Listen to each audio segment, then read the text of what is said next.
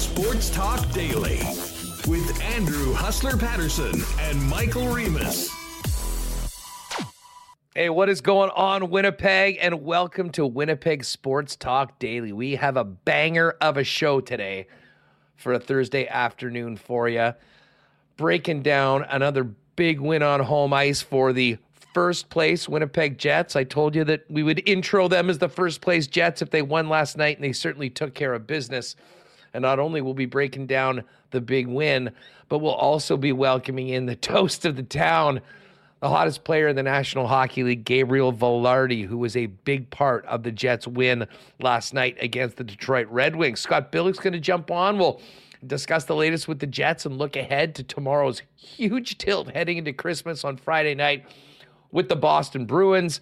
Jeff Hamilton will join us as well. Talk a little Jets and a little Bombers. Another big signing by the Blue and Gold today announced Dietrich Nichols back on a contract with the Blue and Gold. And we will also have another segment of our It Takes a Community to Play segment with the coaching education coordinator over at Sport Manitoba, Ariella Shimnowski. Looking forward to that as well. But Vilardi, Billick, Hammer, and our Sport Manitoba segment, it is going to be a good one. And as we look outside, the weather's beautiful. The holidays are here. The Jets are in first place.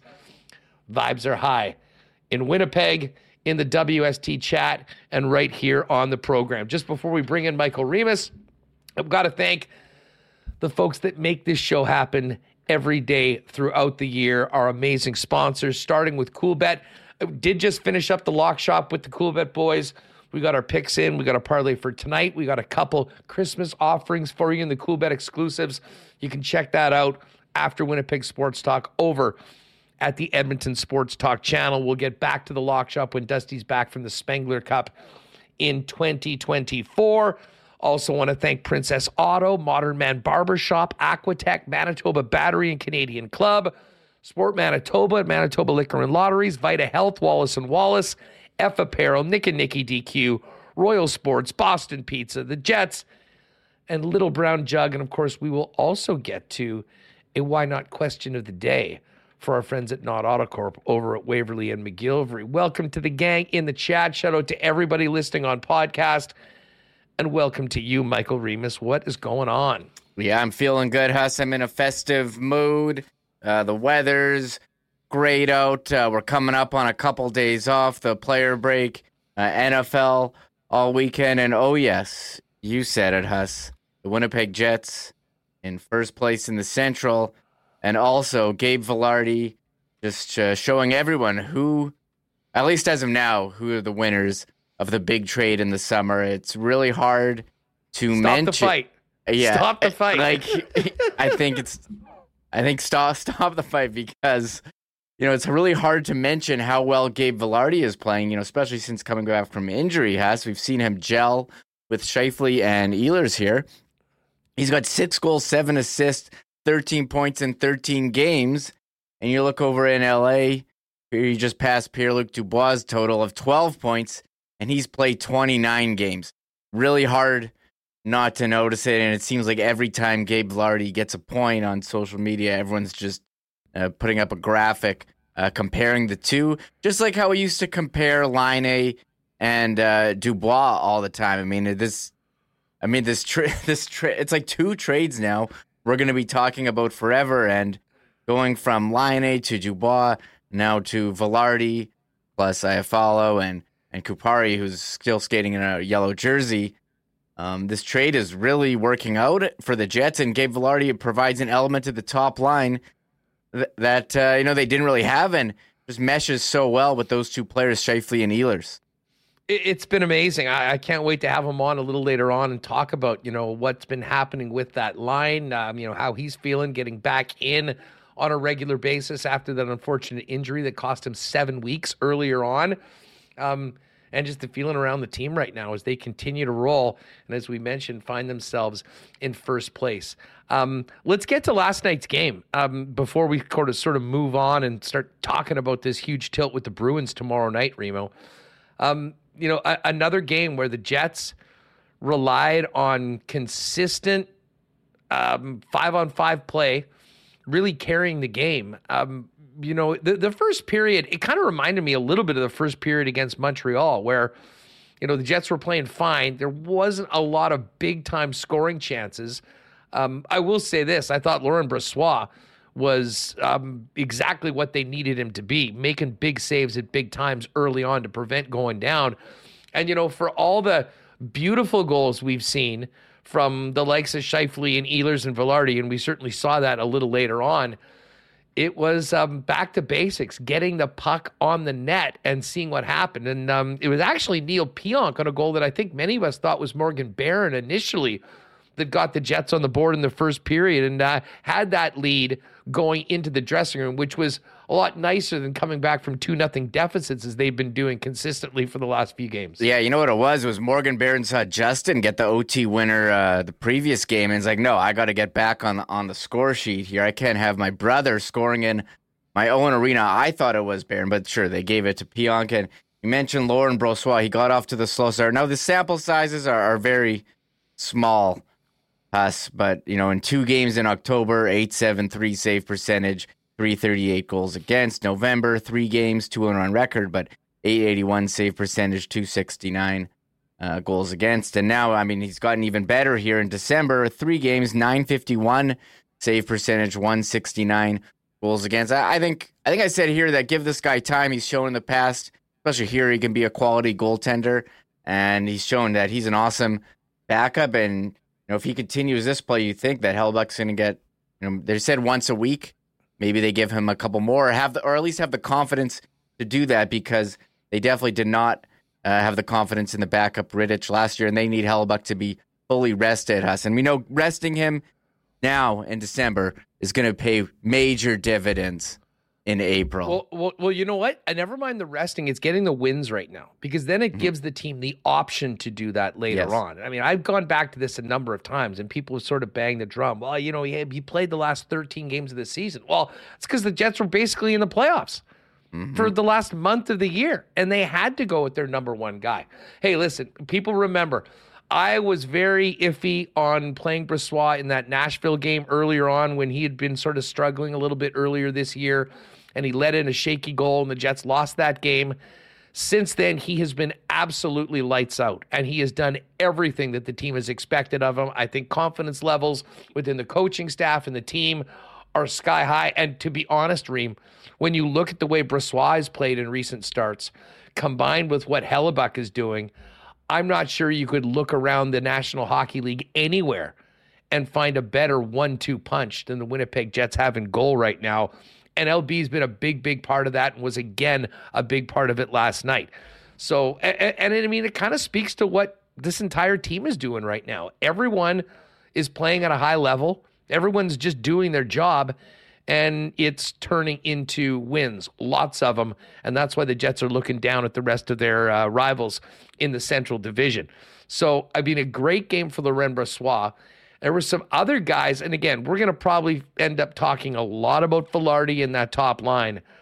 How about the game that Axel Jonsson-Fjällby had last night? And, what a season for Axel. He did not start on the club. He was on the Manitoba Moose. He made it through waivers.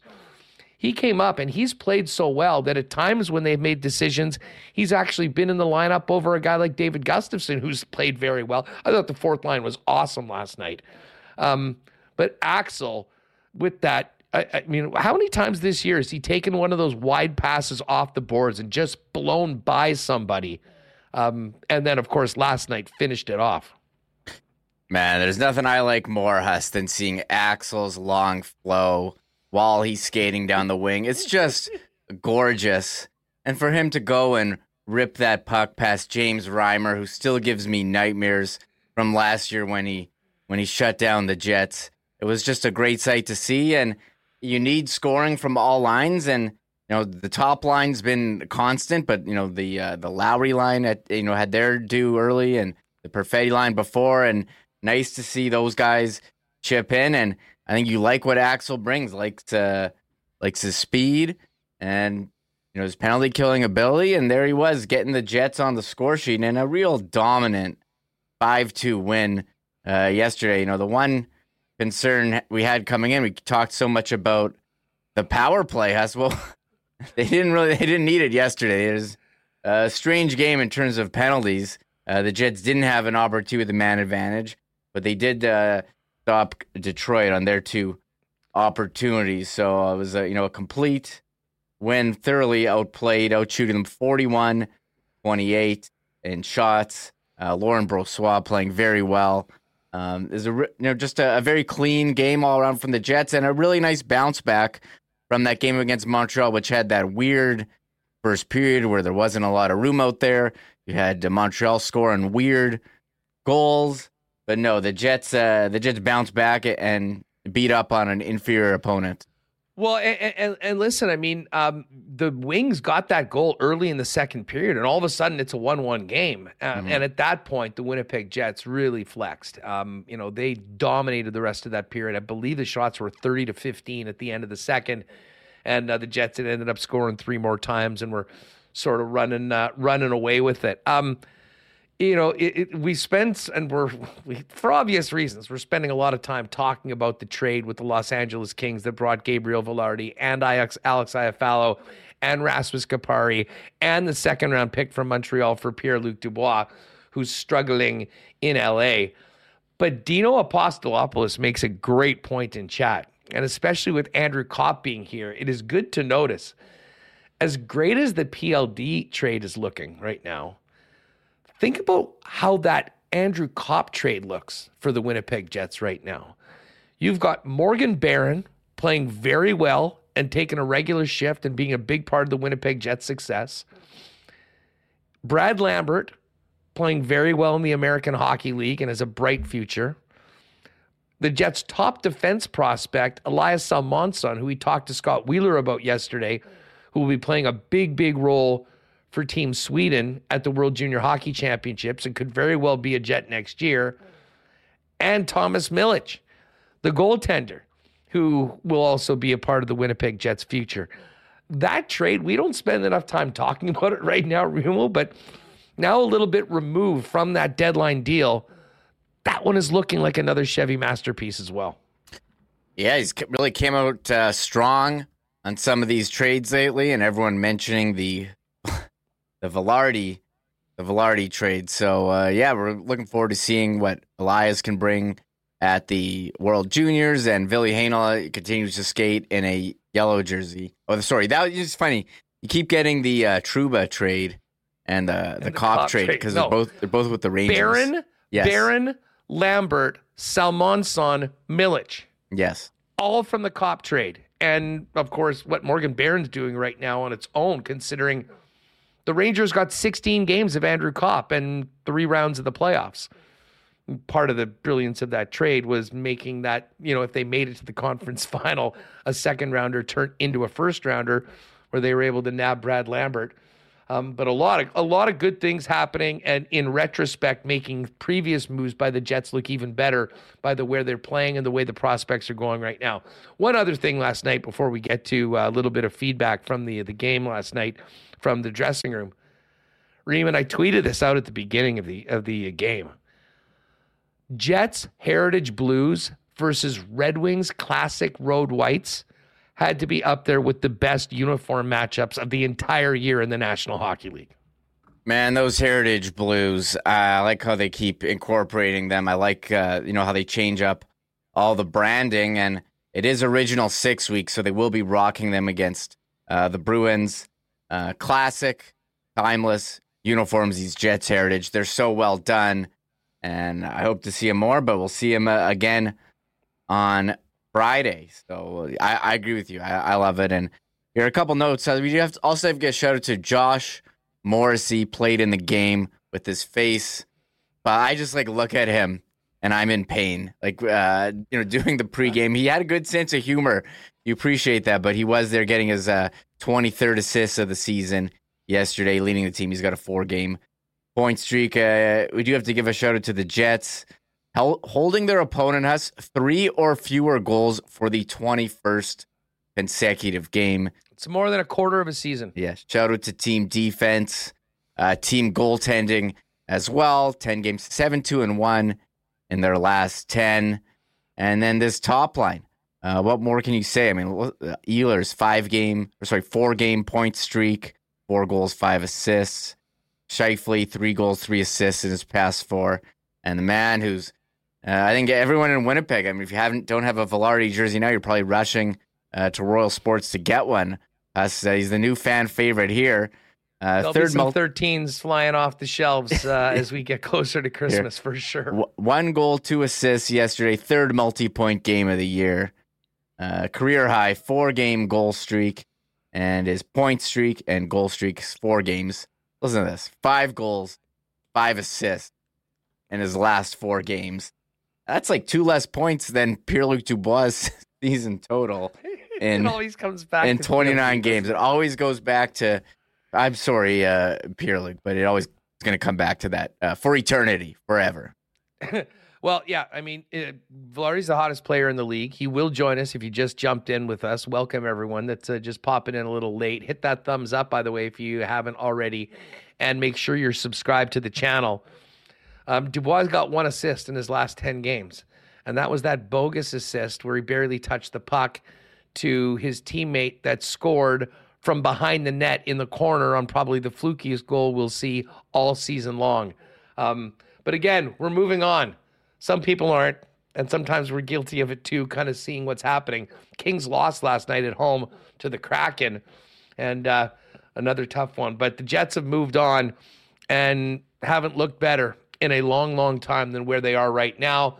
Another win last night. They'll have the Boston Bruins in town tomorrow at Canada Life Center, which should be an incredible atmosphere heading into the holidays. But let's hear what Bones had to say from last night's win over the Detroit Red Wings. Rick Bowness in high spirits, talking about another strong performance from his team last night. It was just an all-around, really solid team effort. Like our team game, again, I've talked enough about it, but our team game has been really good. And you don't have a team game unless you have everyone contributing and everyone looking the same out there without the puck. And all 4 lines tonight were going. The D were good. And listen, give LB a lot of credit too, because I talk a lot about timely goals. Well, that 5th goal was timely, and a lot of timely saves from LB. So that was a good, solid team effort. Yeah, Bones pretty happy with what he got from everyone, including the 4th line, who was, I think you could say, was the best Jet line in the first period. Axel was flying. David Gustafsson had a number of opportunities. And, of course, Morgan Barron was front and center on a goal that ended up being credited to Neil Pionk. Here's what Bones had to say about the 4th line last night. They worked very hard, so give them, you want to get rewarded. And it was, it was a great play. It was a great shot by Axel, a great play by Dylan Sandberg, and a great pickup by him. And so that line has given us you want your 4th line to do exactly what they're doing. They're spending time in the ozone. They're giving us good quality minutes, so it's great for them to get rewarded. What is with the hair? Clean it up, I like it. All right, I like it. But talking about the 4th line and a quick, seamless transition to ask our pal Murat Atesh about his new haircut, which debuted yesterday on Winnipeg Sports Talk. If you missed it, want to check it out, go back to yesterday's show. Hey, shout out to our girl Taylor, one of the OG queens of WST chat, with a super chat for the Lardo content. Hart, thanks for the fantasy points, Gabe. He's been helping fantasy players, and if you've been on his goal props or his shot props over at Coolbet the last little bit, it has been paying dividends as well. Yeah, I just want to give a shout out to Les Perot. Came into our YouTube comments yesterday, writing, "Came here to see what the fuss is about Murat's hair." I guess he was listening to the podcast. Everyone talking about it, including Rick Bowness, who was surprised in the post game. And Derek's asking about time on ice. You mentioned when the Jets have had, their game success, all 4 lines are rolling. I mean, you look at their 4th line: Barron 12:09, AJF 10:47, Gustafsson 12:19. So, has this been the first game ever where every player has had over 10 minutes? I mean, how many times has that happened? No, it's happened a few times this year, and it's happened when the Jets have played, well from start to finish. They've often had a lead, and, Rick Bowness has total confidence in playing these guys in all situations. And you look at Barron, also played 32 seconds on the PK. Gus had a minute 28. Axel didn't get out in a shorthanded situation, and that's why he was a little bit less. But, I mean, that line had almost 11 minutes at even strength last night and was a big, big part of the victory. I mentioned the PK. PK had a nice game. There was, as we mentioned, no power play opportunities, but the Jets were perfect on the penalty kill. Here's what Bones had to say about the performance of his killers. The most important thing at this point is it is game to game. Like, we're not going to be shooting up to number one or number two. So that's not even a goal right now. The goal, and Scotty had a great meeting with them tonight, so give Scott a lot of credit because they had a really good meeting tonight prior to the game. And now it's just one kill at a time and just go from there. So I thought they did a good job. They've got a lot of talent in that power play. They made some passes, and that's where LB made some big saves. But that's what it is. It's one kill at a time. Talking about wanting those shot blocks, one of them that stands out was Dylan Sandberg on the PK. What can you say about his shot blocking efforts? Well, yeah, when I said that, like, the guys are trying to block shots. It's not like they're getting out of the way. They're making a good effort to get in the shooting lane, and sometimes the other guy with the puck has a decision to make too. Right, he's getting it by him. So it's not that they weren't trying to get in the lanes; they were. But there's a time to big shot block, and we got it tonight. So from Dylan. So no, the penalty killers did a good job. So in a lot of those times, when you're getting in the shooting lane, you're forcing them to shoot wide. So that's just as good as a shot block. If you're forcing that shooter to put the puck off the side of the net or away from it, then the guy coming out has done his job. It doesn't register as a shot block, but it makes them move with the puck away where they don't want it to go. All right, so there's Bones on the PK, which was perfect last night. And we'll wait till after Christmas to resume conversations about the power play, which had no opportunities last night, but it didn't matter when the Jets are playing the way they are at 5-on-5. I have to get this clip in. Rick Bowness talked about just how good Laurent Brossoit has been as of late, and a few other topics. He looks very calm, totally different from the start of the year. He's again timely saves. Not yet, but I will. Tonight, and he gave them to us. But he's been outstanding for us. Rick, you talk about your defensemen wanting them to get more of the rush. Your first 4 goals tonight, D men all had a hand in some fashion in those goals, had points on them. Was tonight a good example of that balance of them getting up but not unnecessarily risky? Unnecessarily, and finally we got a goal from them too, because our goals for the D have been down. But the most important thing is that they're joining the rush and they're getting involved.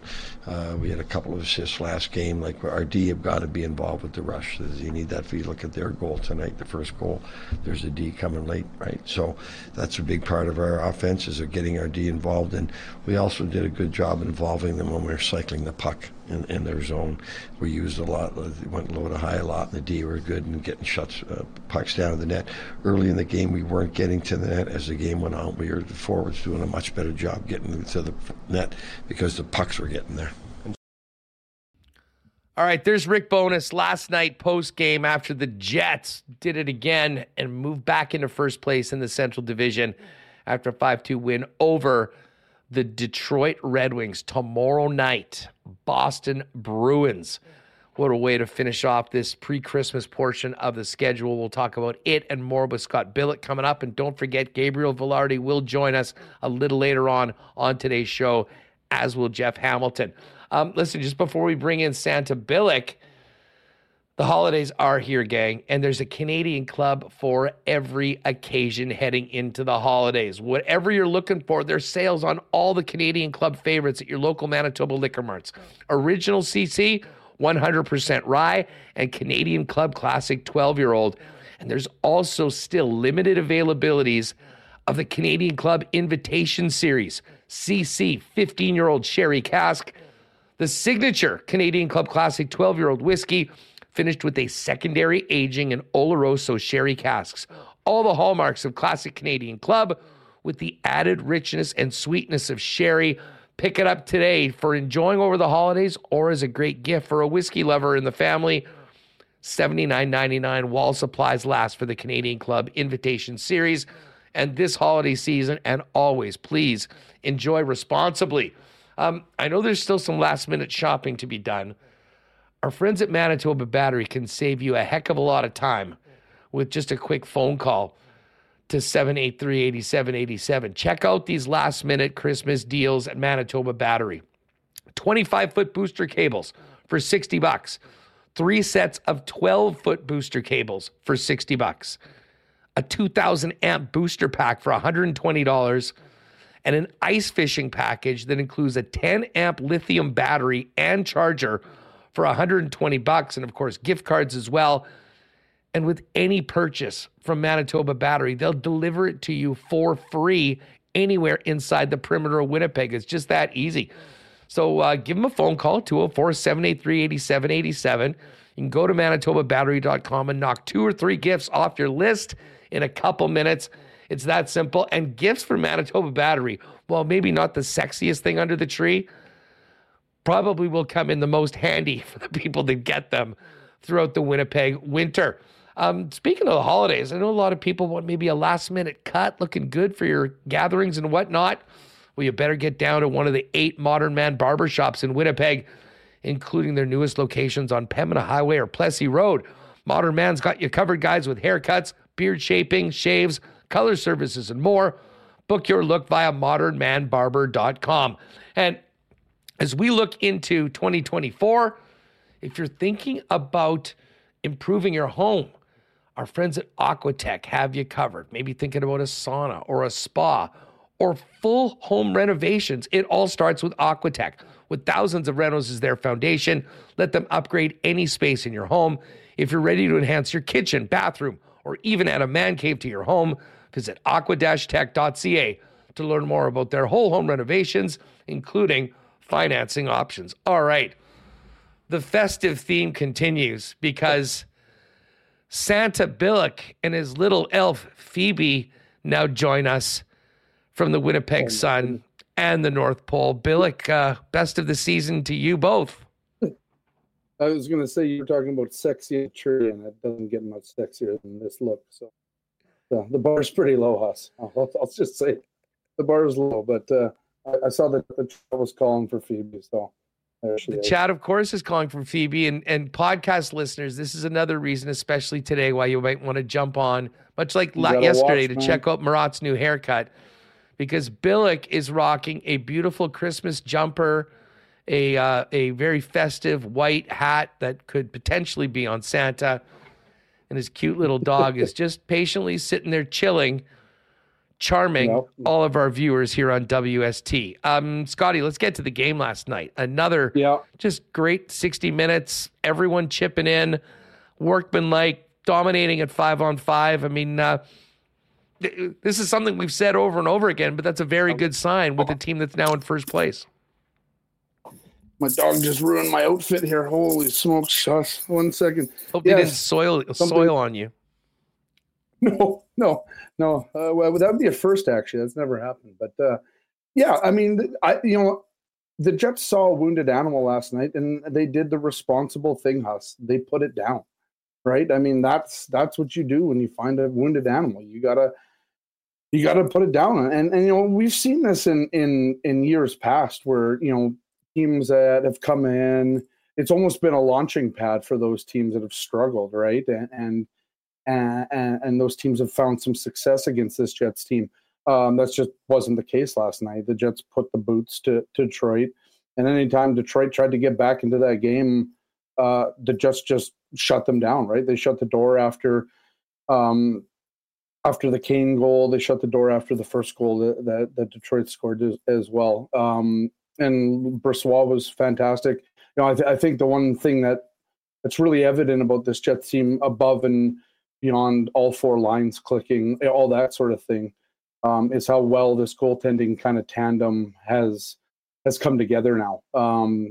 We spoke a month ago, maybe a month and a half ago now, about how maybe this team, the goaltending was struggling. But you look at this team, and they say it takes three things to be successful in hockey.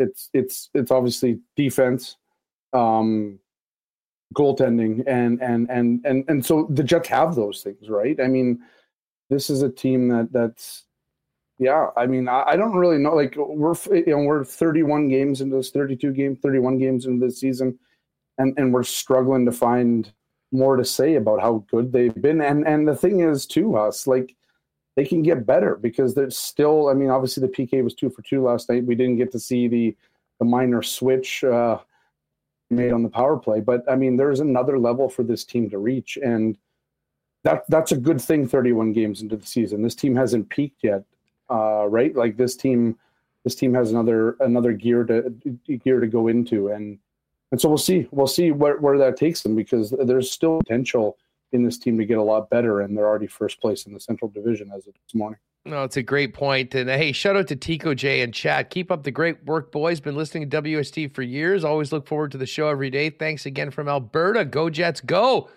Yeah, the Jet fans are coming out from all over the place and joining us right now. And why wouldn't they? It's a very, very fun team to watch, and it's a fun team to talk about. Yeah. And listen, I don't think anyone's having more fun right now than Mark Scheifele, Nikolai Ehlers, and Gabriel Vilardi, Scott. We're going to have Vilardi on the program a little later on and talk about his success with that line and the team overall. I think there was a lot of people that were very worried about what would happen to the offense of this team with Kyle Connor being out for an extended period of time. And in a strange, almost bizarre way, they kind of stumbled upon the most effective version of that top line, at least in a very short period of time that we've seen in a long time. I mean, the numbers speak for themselves. Well, yeah, I mean, we were talking about how good this line was looking with Ehlers and Connor on that line back before Kyle Connor got injured. And now we're talking about, this line with Gabe Vilardi, and Gabe Vilardi's gone. I don't know what you would call it. I mean, it started in LA, I think. I mean, that was sort of the revenge tour start, and from there it's gone. I think over the last 4 lines, this team has put up the last 4 games, this line has put up 25 points. Gabe Vilardi is on a 4-game point streak, 10 points in that, 5 goals in the last 4 games, 4-game goal scoring streak. It's all going well, right? And you watched it last night. It wasn't even, it was kind of a blended line when Cole Perfetti found Vilardi in front there for the easy backdoor tap in. But yeah, it's going really well. And this is the thing about this top line. We used to talk about this top line. They were very good at producing and that sort of thing, but defensively, that they weren't that great. If you look at the underlying metrics of this line right now, and even the one with Kyle Connor and Ehlers before it, they're limiting chances against. So they're out shooting, or out attempting at least, their opponents. All the underlying numbers actually look really good for the top line. And so that's something, again, you're looking at past years, you're trying to compare. Sometimes these comparisons almost are unfair right now because this team is so much different than it was. And yeah, I mean, so we're seeing an evolution of this top line, whether it's with Vilardi, whether it's with Kyle Connor, doesn't really matter. There's an evolution with this line that, and honestly, I think Mark Scheifele deserves a ton of credit here, because I think Mark Scheifele is driving a lot of this bus right now. And I'm talking also defensively too. It's not just him in the offensive zone anymore. He's back in the defensive zone. There's a lot of buy-in from Mark Scheifele right now. And I think after he signed his 8-year deal, that's something that you would want to see, right? You want to see this guy committed to Rick Bowness's system and all that. This system has really, I think, really shown its true colors this year in terms of how you can play a defense. You can play defense as a top line and still produce wildly in the offensive zone. And so these are good things for this line to see. And I think for Mark Scheifele to see, because I think when this team got away from it in past years, Mark Scheifele got away from it as well. I think this team doesn't.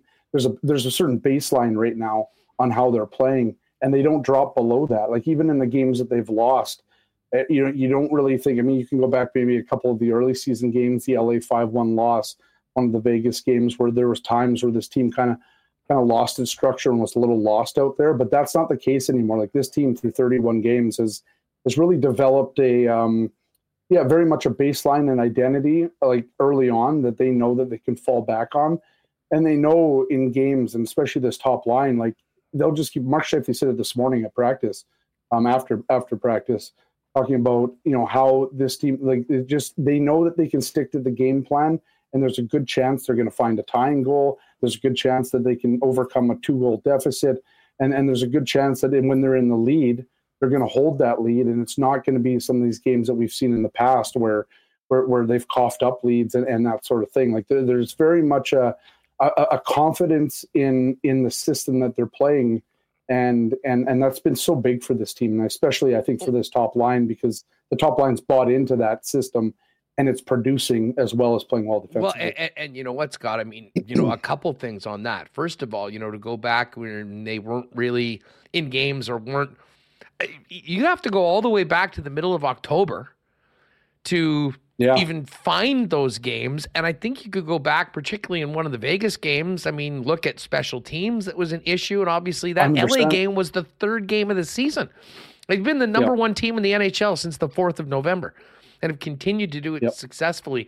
And to your point about, more attention to detail on defense by the top line, everything that Rick Bowness said last year, and even some things that Maurice had said in the past, is sort of coming to fruition in that, being better defensively, being in that right spot, being a little bit more committed, not cheating, when you have the speed and the ability to turn it around, is creating offense for the Jets. And I'll point out something they had on the Sportsnet broadcast last night that I thought they did a good job of breaking down. I'm not sure we're talking enough about the Jet blue line and how the Jet defensemen 1 to 6 are getting the puck, making quick decisions and move it out. And they've been doing that better than we've seen really at any point with the current group that the Jets have and have had for the majority of the last few seasons. Not even close. 100%. Like, I think one of the things, so we talk about a lot about the attendance and why it's taking people some time to get back to this team and believe this team. I think that also extends to this defense, because I think in years past, we've seen this same defense. And one of the big questions coming into this year was, well, what was going to improve if they weren't going to, change the personnel or make a different change on the blue line? And they didn't. But this team, again, I think the defense has been a big part of that. It is quick. It's exactly what you said, right? They get the puck, they move it out of the zone. The breakouts are quick, the transitions are quick. And that's really helping this team just stay out of their zone, right? Like, I mean, one way to battle perhaps, some perceived defensive deficiencies on your blue line is just not play defense a whole lot. And the Jets aren't really doing that a lot. If you look, I mean, one of the things that really strikes me about this team, especially their defensive play, and I understand it's a complete team thing, but if you look at it right now, 5-on-5, the Jets lead the league in goals allowed and in a good way at 45. That's better than Boston. It's better than Vancouver, Florida, Los Angeles, like all these teams. 45 goals again. I can't remember the last time this team led the league in the fewest amount of goals. I'll tell you when. 5-on-5. Never. Like that's exactly it, right? Never. It's exactly it. They're in the top 5 right now in high danger goals allowed. And so, like, we've talked about these in years past where this team has given up so many of those opportunities. They're not doing that. I think they're in the top 10 or 11 right now in high danger chances against. So again, those slot shots, the grade A opportunities for those that don't really care for the high danger type of terminology, it's all the same. And at the end of the day, this team is just limiting chances again. The shot suppression is really good. It's one of the better parts about this team is that they just limit shots in total. I haven't looked it up, but so like we're talking about a team that's committed. And so I think what this team and Kevin Cheveldayoff looked at 2 summers ago when they brought in Nate Schmidt, or 3 summers ago now, when they brought in Nate Schmidt and brought in Brendan Dillon, this is sort of what they sort of hoped. Obviously, Nate Schmidt's been in and out of the lineup, but I think the chemistry between Brendan Dillon and Neil Pionk, the way that Neil Pionk has rebounded from his poor year last year, the way that Nate Schmidt and Dylan Samberg have really kind of made this pairing. Like, I get it. You don't want to be paying a 6 defenseman $6 million, but at the same time, if you're paying him on the third pairing and he's mentoring Dylan Samberg, which he's entirely doing, and they never get scored on. That's been a big thing between two, and they don't get scored on. What are you going to complain about? Like, I understand, like, the cost, whatever ratio. I'm not a good financial person or numbers or whatever, but the cost benefit here might not be great or whatever in terms of what they're paying Nate Schmidt. But the on ice product, like that's all that really matters right now for this team. So I think this team, given the way that they've given up the fewer goals that they've allowed 5-on-5, it really does, and I think it does speak. And the defense doesn't get the credit that you kind of alluded to there. And we're seeing it right now. Like we're seeing pretty good seasons, guys that are still on pace on this team for career years offensively on defense, and it might not look like it because you don't have. I mean, we're not talking about Josh Morrissey in the same way that we were last year. But there's still guys on this defensive unit right now that are on pace for some career years and that sort of thing. And the defense is there. So that always tells me, and I think it tells a lot of people, that they're not sacrificing anything in their own zone to get that done. And the stats back that up. I mean, the numbers don't lie right now. The Jets are one of the best teams at 5-on-5 in terms of goals allowed and all that stuff. And yeah, I mean, we're looking at a wagon, right, Huss? Like, I mean, that's what this team is right now. I don't know. I struggle to, you know, you don't want to sound all homerish and stuff like that, and I'm not. But you know, we've gone through a couple years here where we've covered this team, and it's really been, let's say, negative. It's been bad. There's been, you know, it hasn't felt. There hasn't been a good feeling when you go to the rink and even cover this team because there's a cloud hanging over it and whatever. That's gone. And I know people will say, well, there's people out there, the naysayers, that are waiting for the other shoe to drop, right? They're waiting for, you know, this team to kind of fall apart like it did starting around this time last year. But those signs aren't there, Huss. And you go to the practices, and whether they win or lose, they're vocal. Like you don't have that letdown. And so there's so many things that you're seeing right now. And I've covered this team now for 10 seasons. And so, I mean, I like to think I have a little bit of an idea of, you know, what a good Jets team looks like when it's going well and what a bad Jets team. And this is a good team that looks like they're a good team, that sounds like they're a good team, that's talking like they're a good team, like that there has been a cultural shift here. And so one thing, we were talking about this at dinner last night, and just one extra thing on this. Like, there's a little bit of Bombers in this, and you know you don't want to talk about you know it's totally different, right? But you look at a little bit of the culture and the way that this team speaks now, and that you go to certain guys and they often say the exact same thing. Obviously different ways of addressing it and that sort of thing, but the message is the same. These are good things. I mean, if you look at the way the Bombers are and the way we've talked about and lauded the Bombers and their culture.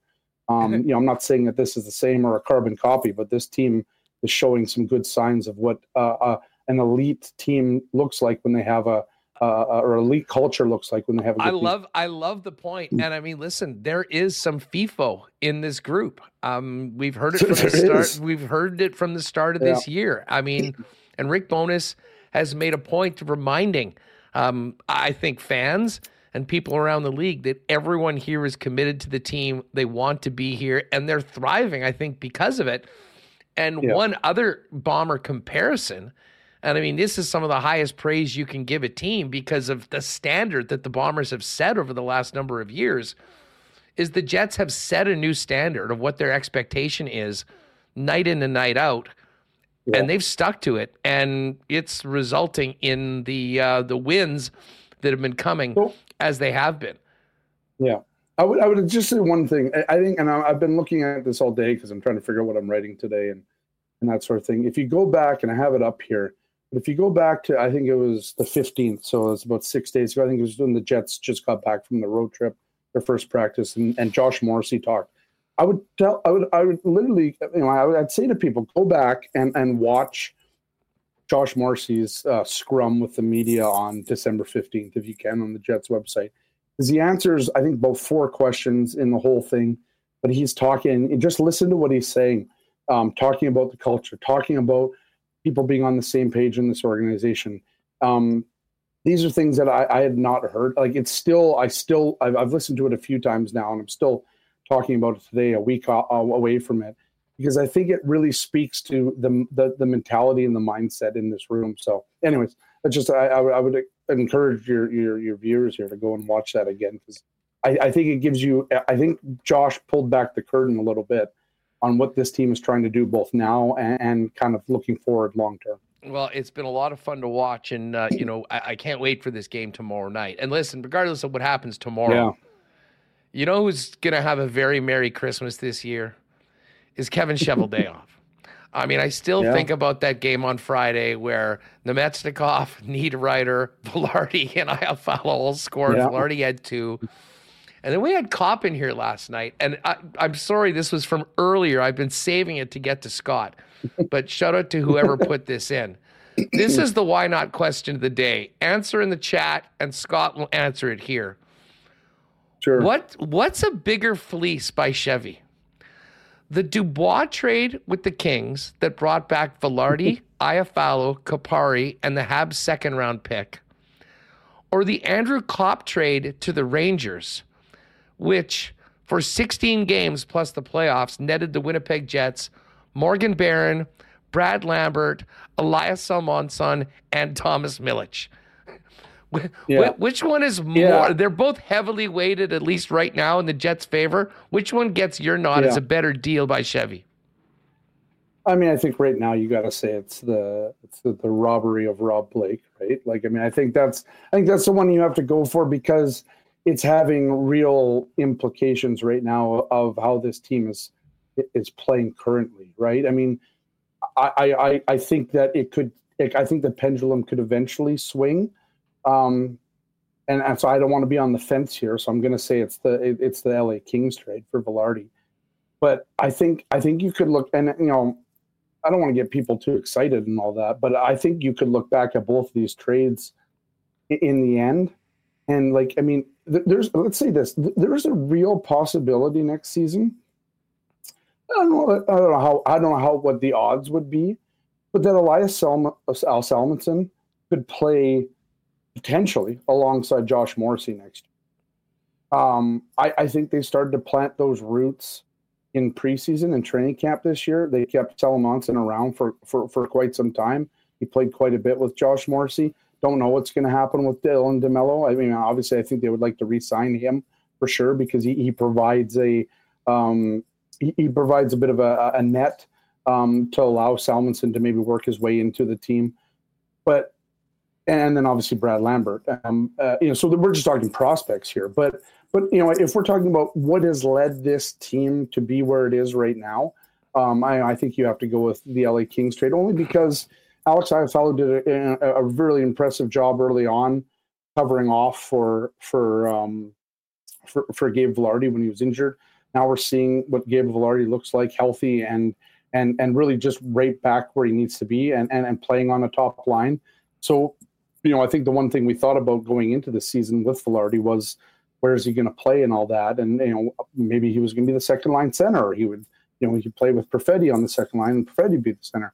We're seeing what he looks like on the top line in the NHL. And it's, the results speak for themselves. It's quite impressive right now. So, yeah, I mean, I think if I have to pick, it's certainly the Los Angeles trade right now. And I think, I mean, you got to look at the fact that Gabe Vilardi has as many points as Pierre-Luc Dubois in 15 fewer games. I hadn't noticed that at all. So, yeah, sorry, I'll have to check the notes. I hadn't seen anyone reference that at all on my Twitter feed. But and I think I don't think Andrew Kopp in the end wanted to leave Winnipeg, and I believe I've talked to him about this. Like, I don't think he wanted to leave Winnipeg, but just at the time the numbers didn't work and they couldn't give him what he wanted and all that. We knew that Pierre-Luc Dubois didn't want to be here, right? And so the Jets have now traded off a guy who they traded their second overall pick for at one point, Patrick Laine. Now they've gotten guys who, maybe we'll see in the end whether these guys want to be here long term, especially the Vilardis and all that, because I still think that question needs to be answered in the future. And that's how we'll know if this team won the trade or not or whatever, and see where Dubois ends up and all that. But at the end of the day, right now, I mean, this team is playing way better than it ever did with Pierre-Luc Dubois in the lineup. So, I think at the end of the day, fans are happy with that. And I can't disagree with you. And I'm looking at the chat, and it's not. Listen, there are some people on the Kopp, and who knows? I mean, if Salmonson turns into a top pairing defenseman long term for the Jets, and Brad Lambert's a top 6 player, the answer to this question might be different. If we do another Why Not question of the day for Not Autocorp, like in 2 or 3 years, maybe the answer is different. But for a team that said, hey, third option. Yeah, well, for a team that like said A that, and hey, B, right? we believe in this group, we intend on competing and contending for a cup, which a lot of people laughed at. This trade, certainly right now, far more impactful. But at the end of the day, they both look really, really good. Scotty, before we go, what a way to get into the holidays. And the Jets have run a bit of a gauntlet, couple games against Colorado. You've got the Kings. Detroit's been a really good team so far this year. But what a test tomorrow against a team that's been at the top of the standings pretty much all season long. The Boston Bruins on a Friday night heading into the Christmas weekend. This should be an absolute beauty and another great test for the Winnipeg Jets to show what they're made of and maybe open a few eyes outside of the market.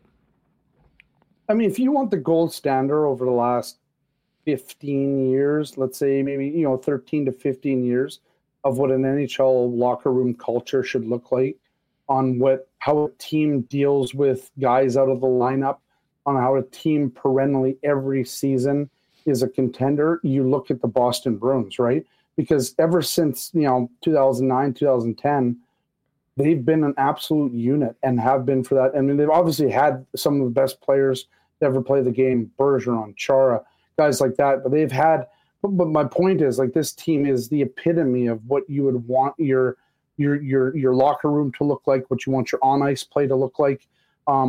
And so, are the Jets modeling themselves a little bit after that or whatever? I mean, I think it would be wrong to say that this team, or it wouldn't be far-fetched to say that this team hasn't looked at teams like the Boston Bruins and others that have this sort of very strong culture and the whole FIFO attitude, because the Boston Bruins totally have that. Saw what happened to Tyler Seguin there.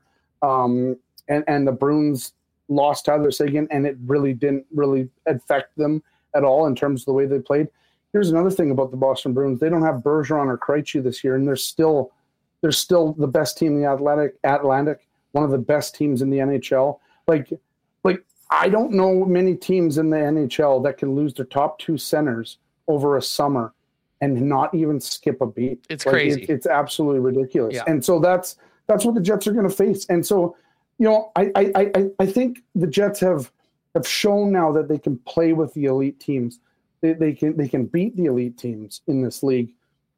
I think if I was to look at the schedule, after that, you want to look at some of the toughest tests in this league, the measuring sticks. I think you got to look at Boston. Like, Boston is the measuring stick because they've done it for so long, and there's just, they play a game that's so predictable every night, but it's so hard to beat them because they're just so damn good at it, right? And so, I think tomorrow's game, it's going to be. I mean, it's a Christmas present for fans, right? For anybody who watch hockey, like, if both of these teams come out of the gates and they're playing their best hockey, it's going to be one of the best games of the year. I don't think that you could view it as any other way. I agree. An really early Christmas present for fans, and I had that one circled on the calendar before the season even started, just knowing, a lot of people back in town, should be a great crowd. The Bruins always bring in a great atmosphere, and the home team right now is the one that's making it happen. Scotty, hopefully we'll see you down at the rink tomorrow. Yeah. No, I was just going to say one more thing. I know I tweeted this last night about the crowd last night, and I think if people have been on the fence, and I understand there's financial stuff and all that, and I'm not trying to shill for the team either, but this team is worth the price of admission to watch now, right? I think if the people have been holding out based on performance alone, this team is a fun watch now, and we haven't been able to say that in a few years, right? It hasn't. I mean, last year, the first half of the year, it looked good and all that, but right now, we're watching a team that's actually fairly dominant in the way that they play the game, but they still score. It's not like the Dallas game where they kind of suffocate you and that sort of thing, and it's a low scoring game. This is still a reasonably high event at times, a lot of goals, and you're watching a good team. So, I mean, if people have been on the fence based on performance, I think you're safe to come back and watch games now because of how well this team is playing. Oh, listen, everyone is buying in. It is as good, as consistent, as hardworking, and as fun a team as we've had here in a long, long time. And they're certainly, I think, the most likable version of the Winnipeg Jets for fans that we've seen in a long time. And, we won't point any fingers, but listen, it's all good right now. And what a way to go into the holidays with the Bruins in town tomorrow. Have a great Christmas. We'll see you at the rink, but if not, enjoy the weekend, and we'll catch up with you next week heading into the new year. Thanks, Scott. Yeah, Merry Christmas, us, and to the chat as well. Appreciate it as always. There's Scott Billick of the Winnipeg Sun. He's got a neat piece on Rutger. Check that one out heading into the World Juniors as well.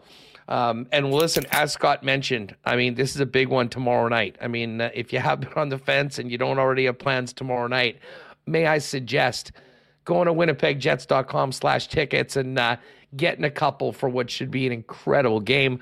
Of course, we do have a game on Sunday or on the 30th, which is the day before New Year's Eve, opening up a home and home against the Minnesota Wild. We haven't forgot about the way the season ended against the Wild last year, so that should be quite interesting. And of course, Tampa kicking things off on the 2nd of January.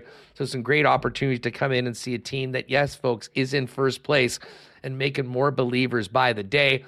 Other great gift ideas available through the Jets. Hit the Jets website. But for tickets in particular, jets.com/tickets, and maybe think about a game pack for the second half of the season for a last-minute Christmas gift.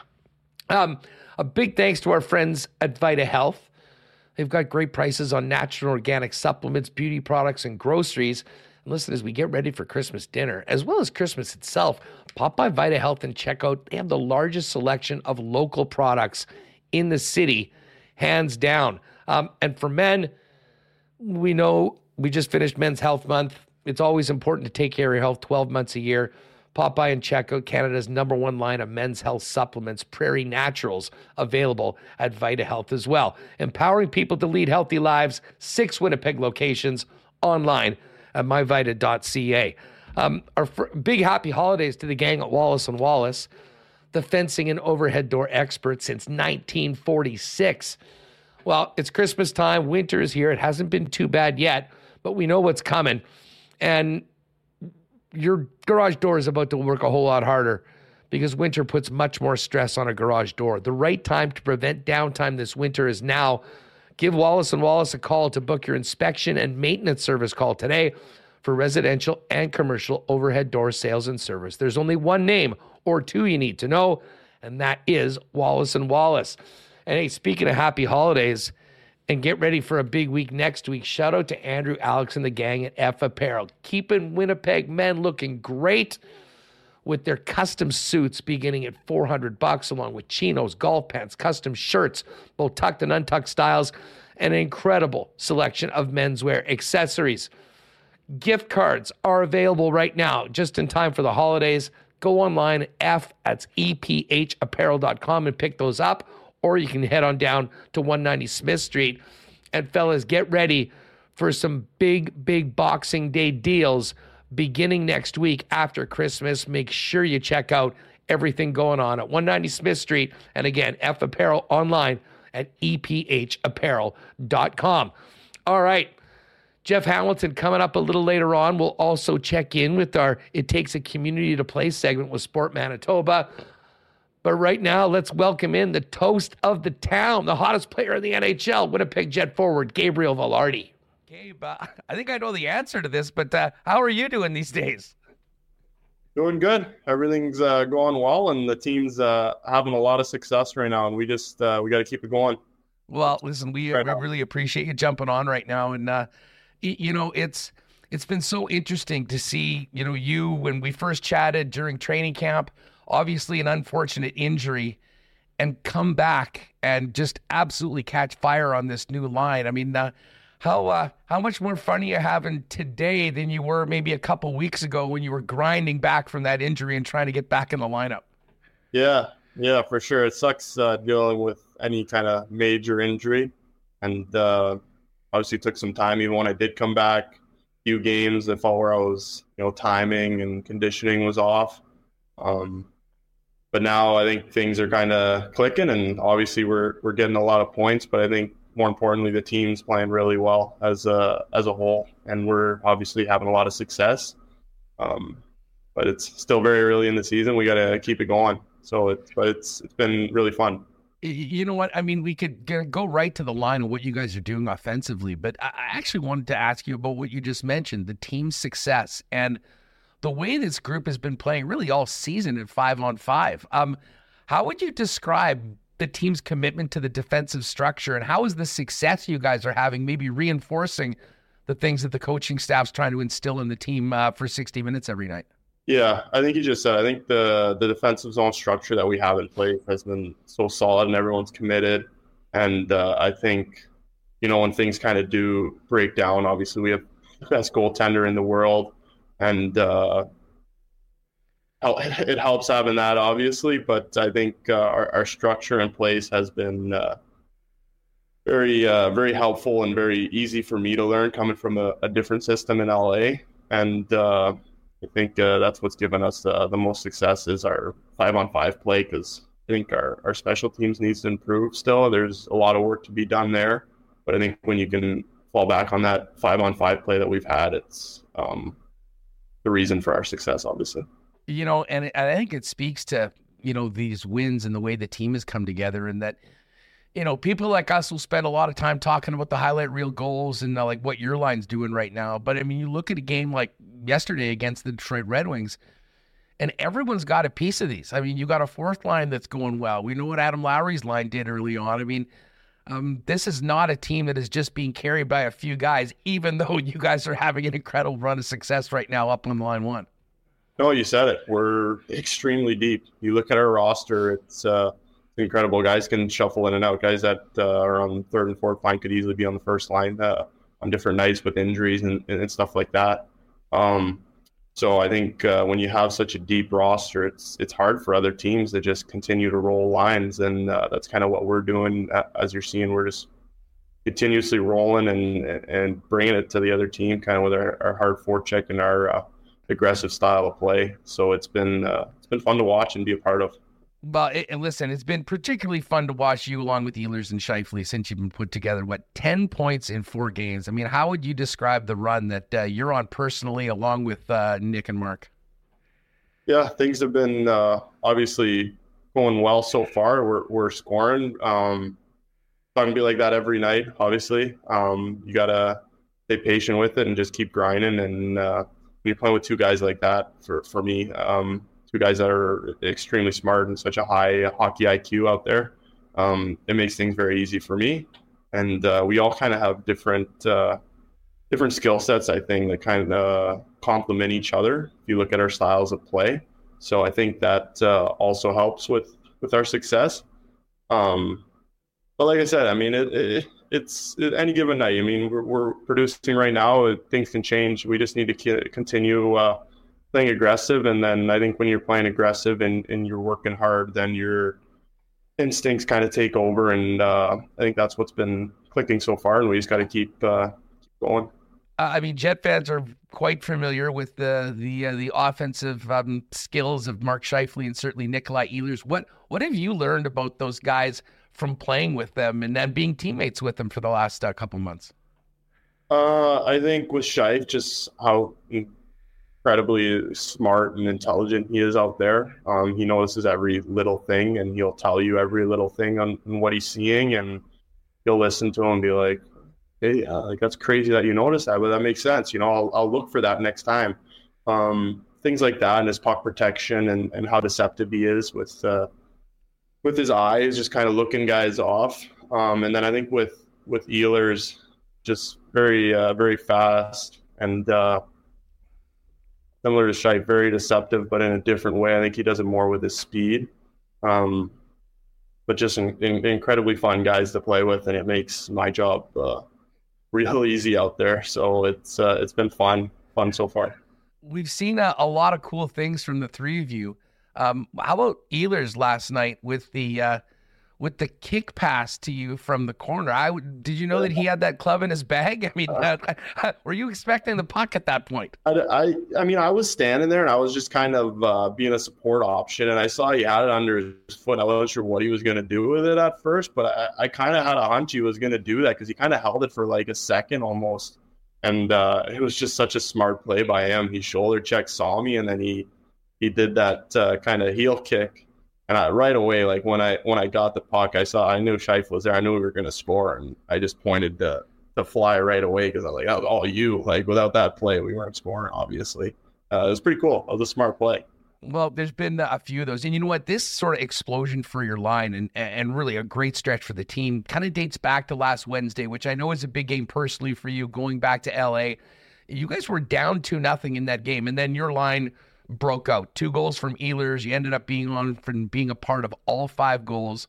When you look back at that game, considering the opponent, how you came back against a team that doesn't give up leads very often, how important was that win? And what do you remember about that game, and how has it maybe helped you guys continue the run you've been on this past week?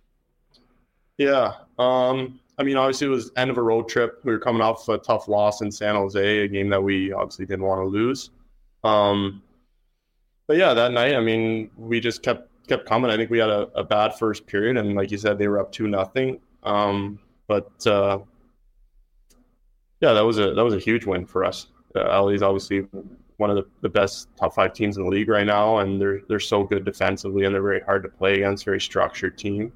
So for us to come out with a win there was huge for us as a line to obviously produce like that, and huge for the team to get that confidence and beat one of the best teams in the league, and then come back and beat Colorado, and another top 5 team in the league right now. So it's good. You know, you gotta beat the best teams if you want to be considered one of the best teams. I think we had a stretch where we were beating a lot of teams that were kind of more near the bottom of the standings, but for us to go back to back and beat LA and then Colorado, it definitely kind of helps with the confidence and like telling us like, hey, we're a top team here too. Like, let's believe in ourselves.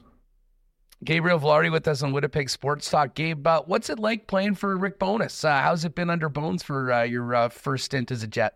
It's been incredible so far. I love him. He's great. He's a very he's a player's coach. I know that's kind of a cliche that a lot of people use, but he's just very easy to talk to. He understands like what you're going through. He's reached out to me several times through text and different things. If I'm struggling, if I'm playing good, just kind of let me know what he's thinking. And for me personally, it's something I haven't experienced, and it's been a blessing kind of for me. And I think it's really helped with my confidence and just feeling comfortable around the rink, around the facilities, and on the ice, obviously. So I'm really glad he's my coach, and I hope we can keep doing good for him. Obviously, he's never won a cup. That's something that he's talked to us a lot about, and that's a long ways away. But I'm glad he's my coach, and want to do good by him. We've heard, and it's pretty clear, I mean, the way things are going on the ice right now and hearing from players individually. But as a newer player to this team, I'm interested to get your perspective on what the Winnipeg Jets are like a team off the ice, in the dressing room, away from the cameras and the microphone. We hear a lot about how together this team is, and we've heard family a lot that. And, that can be in a lot of different ways. But is this a really loose group? I mean, is it all business all the time? I mean, there's a personality of every team. Yeah. I know what you mean now. I say it's a bit of both. Obviously, there's a certain amount of joking around and looseness that comes with being in a team environment and just being with your brothers on the ice and in the dressing room and hanging out and just having fun. But then there's also a certain seriousness that has to come with being a professional athlete and going out there and expecting to win every night. So I think we have a really good balance right now with a lot of guys that are kind of more, like you said, loose and like to joke around. And then there's a few guys that are more serious, and it kind of balances each other out. It's kind of like that with every team. But I think here I've learned real quickly, it is a family. Like, we're out there together, and if somebody touches one of your brothers kind of thing, it's like you stick up and we all kind of stand together. And like I said before, it's been fun so far, and I've enjoyed my time here, and we're just looking ahead. We got to keep going, and we want to keep winning, and yeah. Hey, who are the biggest characters in the dressing room? I mean, if you saw a bunch of guys busting their guts laughing, who's probably responsible for it? I don't know. On any given day, it could be anyone. I like Schmitty. I think he's a very funny guy. A lot of good one-liners. Shife's pretty funny too with his jokes and how he goes after guys. But everyone's kind of got their own different personality, and it's fun to see. It seemed to be working. You, I'm sure, went against Adam Lowry quite a bit back when you remember the LA Kings when you did play the Winnipeg Jets. What have you seen Adam's game? And I'm interested in how he's been as a captain, as a new captain, with you being a new member of the team. Yeah. Well, first off, I'll say, like, as a person, he's an incredible person. When I first got here and I was hanging out by myself, he reached out, and he was first guy to kind of show me around town. He sent me a list of all the restaurants that he thought I should go to, and he definitely went out of his way to make me feel welcome here, being new to Winnipeg, obviously. And then as a player, I think he does like everything well out there. He plays extremely hard every night. You know what you're going to get from him, which is great. Obviously, consistency, and he plays hard. And I think he has underrated skill and puck smarts that I think sometimes he doesn't even realize that he has. He holds on to pucks sometimes, and he makes incredible plays, and I think he can do that more often, and we tell him that. And but yeah, he's a character player. He plays tough, he plays hard, he's a great penalty killer for us. And obviously he's with that third line with him, Appy and Nino. They've been incredible all year, getting tough assignments, playing against other teams' top lines, and still playing hard, and obviously containing them and creating offense off that too. They got a lot of points too. You mentioned Adam helping you with the transition, being here to Winnipeg. I mean, we certainly know what's going well on the ice. How's it been off the ice? Are you fully comfortable now here in the Peg and as a member of the Winnipeg Jets? Yeah, I am now. Honestly, things have been great. Was definitely a change at first, getting used to it, but now that I'm kind of in my routine and my girlfriend's in her routine and we've kind of got that down, I think things have been great, and we like it. I'm from Kingston, Ontario. It's this small town, obviously, and it kind of reminds me of home a lot. So it's nice. The weather's changing a little bit now, starting to get colder. We were expecting it sooner, but it's coming now. And got family in town, obviously, for the holidays here. But things in Winnipeg have been great so far. Oh, that's nice. So you got family coming in. You'll be staying in Winnipeg for a few days while the team's off? Yeah, we'll be staying here and just hanging out. Not too sure what we're going to do to fill the time yet, but we'll figure that out. Gabe, I know we're all going to be watching the World Junior Hockey Championships this year, coming up on Boxing Day. You won a gold medal for Canada at the Worlds. What's it like to put that Canadian jersey on and obviously, in your case, actually come home with a gold medal representing your country? Yeah. Every time you play for Canada, it's an honor. It's kind of a dream come true, obviously, in a different sense than like obviously playing in the NHL. I played World Under-17s. I was fortunate enough to win that, and then, like you said, I won World Championships. But it's cool. You're playing for your country. You're playing against other countries. The best players for your age group or for championships, best players in the world that are available at that time, obviously.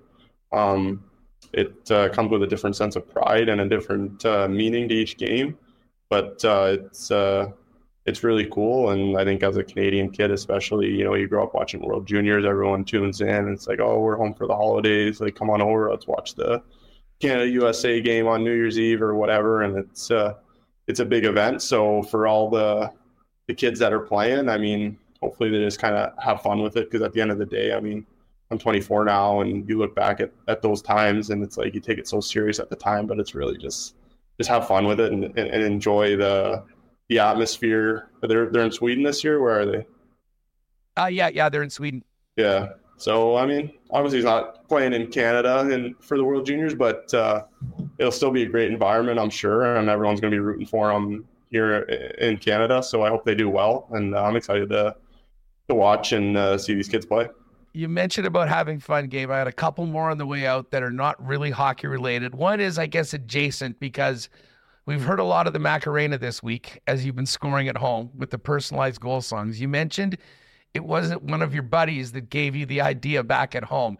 You certainly got the assignment. It is a song that everyone knows, that everyone's into. How did that conversation go, and how did he drop? You got to have the Macarena, and obviously fans are really enjoying it right now. Yeah, no, I'm glad everyone's enjoying it. It was something I kind of talked with a bunch of my friends about, and like you said, it was just like, what's a song that like everyone really knows, and there's a dance to it. I want to get people up and on their feet when I score. I wanted people to have fun, so we were talking and brainstorming for a few days, and then we thought of the Macarena because, like you said, it's a song everyone knows, and there's a dance to it, and it's fun, it's catchy, so. Yeah, I'm glad it's playing finally. It took a little longer than I thought it would to get playing here, and I'm glad the fans are enjoying it, and I hope we can hear it a bunch more times and the team keeps winning. Yeah, definitely. And they'll have it queued up tomorrow night against the Boston Bruins. Gabe, well, you mentioned, you're going to have family in, holidays. It's a very strange Christmas schedule because we've got NFL games on Christmas Day and on Christmas Eve. Yeah. What's the fantasy football situation? Are you still alive in the Jets League? How are things going this year with something that will certainly be on many of our minds the next few days? Yeah. Like I said, I'm in the semifinals here. I got a big matchup against Neil and Vladdy. I'm with Stan. We got a good team. I got some big decisions to make coming up with my flex position. I don't know. Like I said, I don't know if I should go with the chain. On the Dolphins there, I got Scary Terry, and then I also got Jalen Warren. So I got to play one of them. I don't know who I'm going to play, but it is kind of weird that they play on Christmas Eve and Christmas. I feel bad for the NFL guys. That kind of sucks. I mean, you want to be with family and hanging out, but it's good for us at least. We get to sit at home and have football on, so it'll be cool. But a big fantasy matchup for me this week. Well, and I mean, man, that game on Christmas night, Ravens and Niners, the top two teams, is that the game? Going at it. That's the night game. And I mean, everyone, if you're still in the playoffs, is going to have guys from the Niners or Ravens. So there will be certainly some people that'll be somewhat occupied or checking their phones at some Christmas dinners. All in all, though, congratulations on getting to this point. We're in the same boat. We got to move on to the finals, survive this week, and be making some game time decisions. And you know what? Just to end off, Niners and Ravens, a kind of nice preview of tomorrow night against the Boston Bruins. You guys have been playing as well as anybody in the National Hockey League since the beginning of November. We know what Boston's been. What do you make of one more chance to kind of measure yourselves up against one of the best teams in the league heading into the Christmas break tomorrow night at home? Yeah, you said it. Another chance for us to see where we're at. This is they're the top team in the East right now. No, yeah, are they the best? They're right there. Them and the Rangers. Yeah, so it's another opportunity for us to go out and play hard and hopefully get another win. Every point matters right now. You look at our division; the other teams keep winning too. Dallas is winning. Colorado keeps winning. Even Nashville, they've been really good as of late too. So we need to keep winning too, and it should be a good game tomorrow and good measuring stick for us. Hopefully we come out ready to play. Gabe, thanks so much for doing this. We're loving here in the Macarena. It's been a lot of fun seeing what you and your line and the team is doing right now. Good luck tomorrow against the Boston Bruins. Have a wonderful holiday with your family and continued success into the new year with the Winnipeg Jets. Yeah, thanks for having me. Appreciate it. You have a great holiday with your family as well.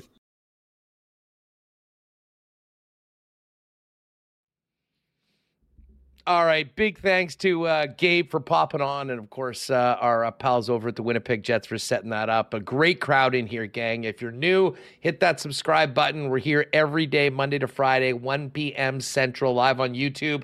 And make sure to, wherever you get your favorite podcasts, subscribe to Winnipeg Sports Talk, and the audio version will be in your feed just in time for your drive home from work, right after we finish the show, in and around 3:30 every day. That was a lot of fun. We go from a Jet favorite to a WST favorite. The Hammer's coming up in just a second. But I do want to wish a very happy holidays and thanks to our friends at Princess Auto. And of course, Princess Auto, Winnipeg made, has the best deals on the most unique assortment of tools and equipment around. Everything you need to complete the projects on your list or start something new is at Princess Auto. Some great gift ideas, even a gift card for Princess Auto guys will be their favorite gift under the tree this year. You can pop by and see them in person on Panet Road, Portage Avenue West. Shop online 24/7, 365, and make sure to pay attention for some great Boxing Day deals next week at Princess Auto. I know there probably is still a few of you that do not have everyone on your list taken care of yet. And may I suggest, if they are Jet fans or sports fans in general, you can take care of all of it with one trip to Royal Sports at 750 Pembina Highway. The biggest and best selection of licensed merchandise anywhere, period, including a Jet section with thousands, literally thousands of pieces of Winnipeg Jets merchandise, pretty much anything you can think of, as well as all the jerseys customized with your favorite players waiting for you. But it's not just Jets. Tons of Bomber gear, many exclusives that you won't find anywhere else. NFL, Major League Baseball, Raptors and NBA, international soccer, the biggest hockey section in town, as well as skates for people that just want to get out on the river or learn to skate. And, of course, some other great gift ideas on the King's Skate, Snow, and Surf side, especially in their amazing Yeti section. Get on down there. Royal Sports will be open right up until Christmas, and make sure to pay attention as well next week for great deals at Royal. You can follow them on Instagram at Royal Sports Pembina for all the sale information, merchandise drops, as well as some last-minute holiday gift ideas, and pop down and see them at 750 Pembina Highway. And we got some football tonight. Big game in the NFC for Thursday night football. Rams and Saints. We'll get to that a little later on in the Cool Bet lines, but if you're thinking about getting together for a few holiday bevies and watching the game, no better place to do that than your local Boston Pizza. Monday Night Football, Thursday Night Football, win great prizes at your local BP, and enjoy ice-cold schooners, world-famous BP wings, gourmet pizzas, and all some great new treats on the BP appetizer menu. And, of course, if you are staying at home, you can always get the great taste of Boston Pizza by ordering online at bostonpizza.com. All right, let's welcome in our good friend normally, but my opponent in the semifinals of the Winnipeg Media Fantasy Football League, Jeff Hamilton of the Winnipeg Free Press. Hammer, happy holidays, but I know we'll be thinking about some other things other than turkey and presents coming up this weekend. How are you? Where's your headspace going into this grudge match? Hustler, well, I'm feeling great because a couple of reasons. I feel like my team is significantly better than yours, so that always gives you that confidence. Got to be confident in your squad. Yeah, totally. I'm feeling way more confident health-wise than I was earlier in this week. As your listeners would know, I had COVID like a week and a half ago. Well, this week I was dealing with the flu. So for those who might have been missing me on Monday, which is I say that tongue in cheek. I'm sure nobody was. To have to follow up Scott Billick, which I'm sure is a weekly role play. We just happened to catch the Xmas theme today, followed by one of the, if not the hottest Jet, and Gabriel Vilardi to have to talk after that. I mean, I know what you did, man. You did this on purpose. You brought me in for this moment right now to follow up two big hits. And hey, well played. But I'll get my revenge this weekend. Well, we will see. We have a side bet on the season. The finals are at stake. Win or lose, listeners of WST will know how this one turned out next week. Listen, I want to talk Bomber news with you before we're done, but quickly, we're now 31 games in. As we speak today, the Winnipeg Jets are in first place in the Central Division. They've been the best team in the NHL since the 4th of November. Thoughts on what we're seeing night in and night out from Rick Bonus's team heading into an unbelievable tilt heading into Christmas with the Bruins here tomorrow night? I think we're just seeing a bunch of things going right. I mean, whether you want to classify that as we're seeing the full potential of this team, right? I mean, a lot of the previous years, we've often talked about, this team being pretty good on paper. I recall, a Blake Wheeler comment where, what was it? Was it after the summer of Chevy, the year that they signed, Nate Schmidt and obviously Brendan Dillon, that you had Blake Wheeler kind of sitting there, standing up in training camp and being like, whoa, we won nothing. I think there was a lot of fanfare, certainly a lot of noise from media, a lot of positive noise that this team was, good on paper. But I think we've been really waiting for all this. Now I mentioned a guy like Blake Wheeler. You mentioned in a couple segments ago that you didn't want to name anybody. So we'll move past that. But clearly this locker room is a good place to be. It's a fun place to be. And they're winning. And I mean, you look at what they're doing right. You look at their 5-on-5 play, their depth at forward and at defense now, and depth that I'm sure they're going to have to add, to this season to be even a better team than what we're watching. But I think they're getting everything out of it, whether it's a rebound year from Neil Pionk, whether it's some great absolute play from Mark Scheifele, who's leading the way, whether it's the fruits of the trade over the offseason with obviously Vilardi, who you were just talking with, and what he's been able to do since coming back. Alex Iafallo, Billick mentioned it in his interview. He was picking up the slack earlier on. You have great play in Nino Niederreiter. You just have, I think, you have great goaltending in Connor Hellebuck and Laurent Brossoit. You have all the ingredients to make a great team. And I think what we're looking at is this team at full potential and fully disciplined, and enjoying the day-to-day work of being an NHL player, which I just don't think was the case in previous years. So I think this is a really exciting time for Winnipeg Jets fans. It's not, it doesn't feel like last season where mid-December they moved into that top spot in the Central. This is a team that certainly has areas still to improve, particularly on special teams, but a lot of the foundational work, a lot of the scheme has been nailed night in and night out. And I think, to echo other people you've talked to, it looks like they have a blueprint that not only is successful, but one everybody is willing to follow night in and night out.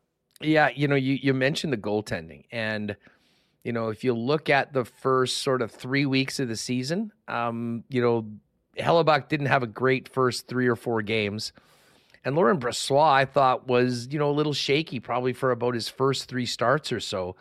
I mean, LB was brilliant last night and has been that over the course of his last 3 starts. And I really thought the turning point for him was that game against the Carolina Hurricanes where he made, I can't remember how many saves, but it was into the 40s, I believe.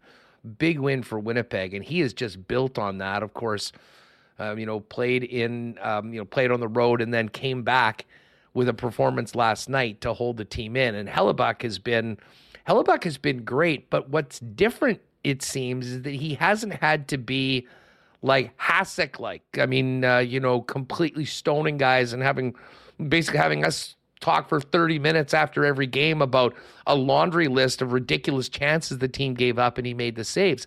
And with those guys playing the way they are, and Hellebuck at a Vezina Trophy level without a doubt, you could make an argument that that's as good of a 1-2 punch in net anywhere else in the league. But with the team in front of it, Jeff, that's playing shift after shift with the commitment to defense that Rick Bowness has instilled and gotten out of his team, I mean, that is the recipe for success and sustained success, as we've seen now going on just about 2 months, 21 games with 3 goals or less. Yeah, this is exactly what Rick Bowness envisioned or hoped for last season. Now, whether or not he thought he was going to get it in his first year here, I think, there's a reason the team looks vastly different. His input is an important one into what he feels he needs to deliver the system he believes that this team would be successful under. And we saw glimpses of it last year. We saw glimpses of it, in the first half of the season, again, where the Jets were able to weather some storms in games,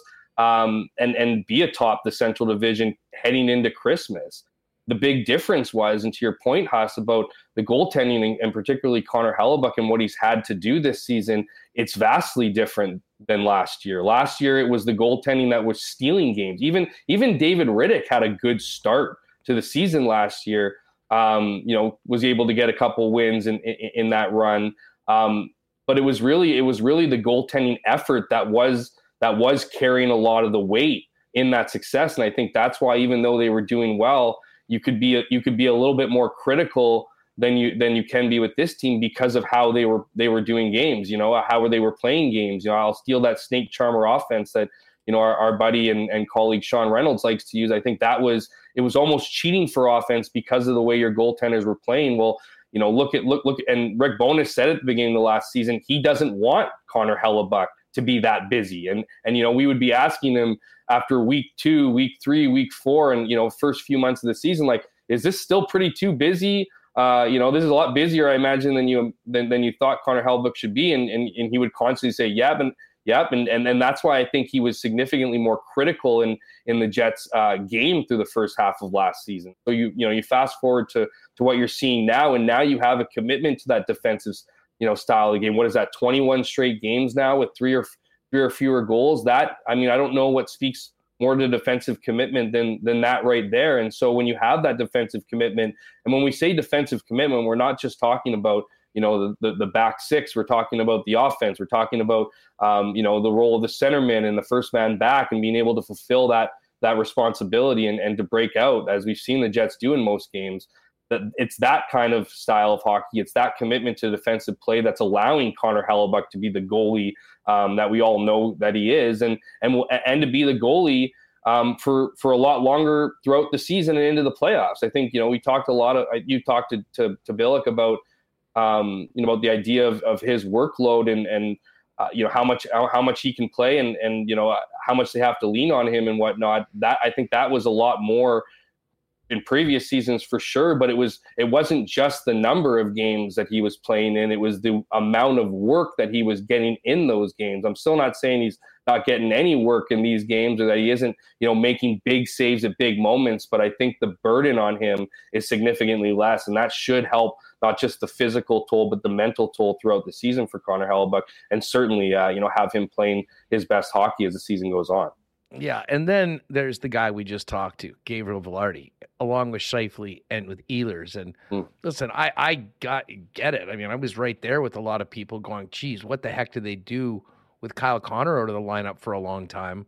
If anything, they've stumbled onto a version of the top line that rivals anything that we've seen before. And again, we're talking about a small sample size, but holy smokes, is that group looking good. And Gabriel Vilardi, never mind what's happening or what's not happening with our old pal PL in LA.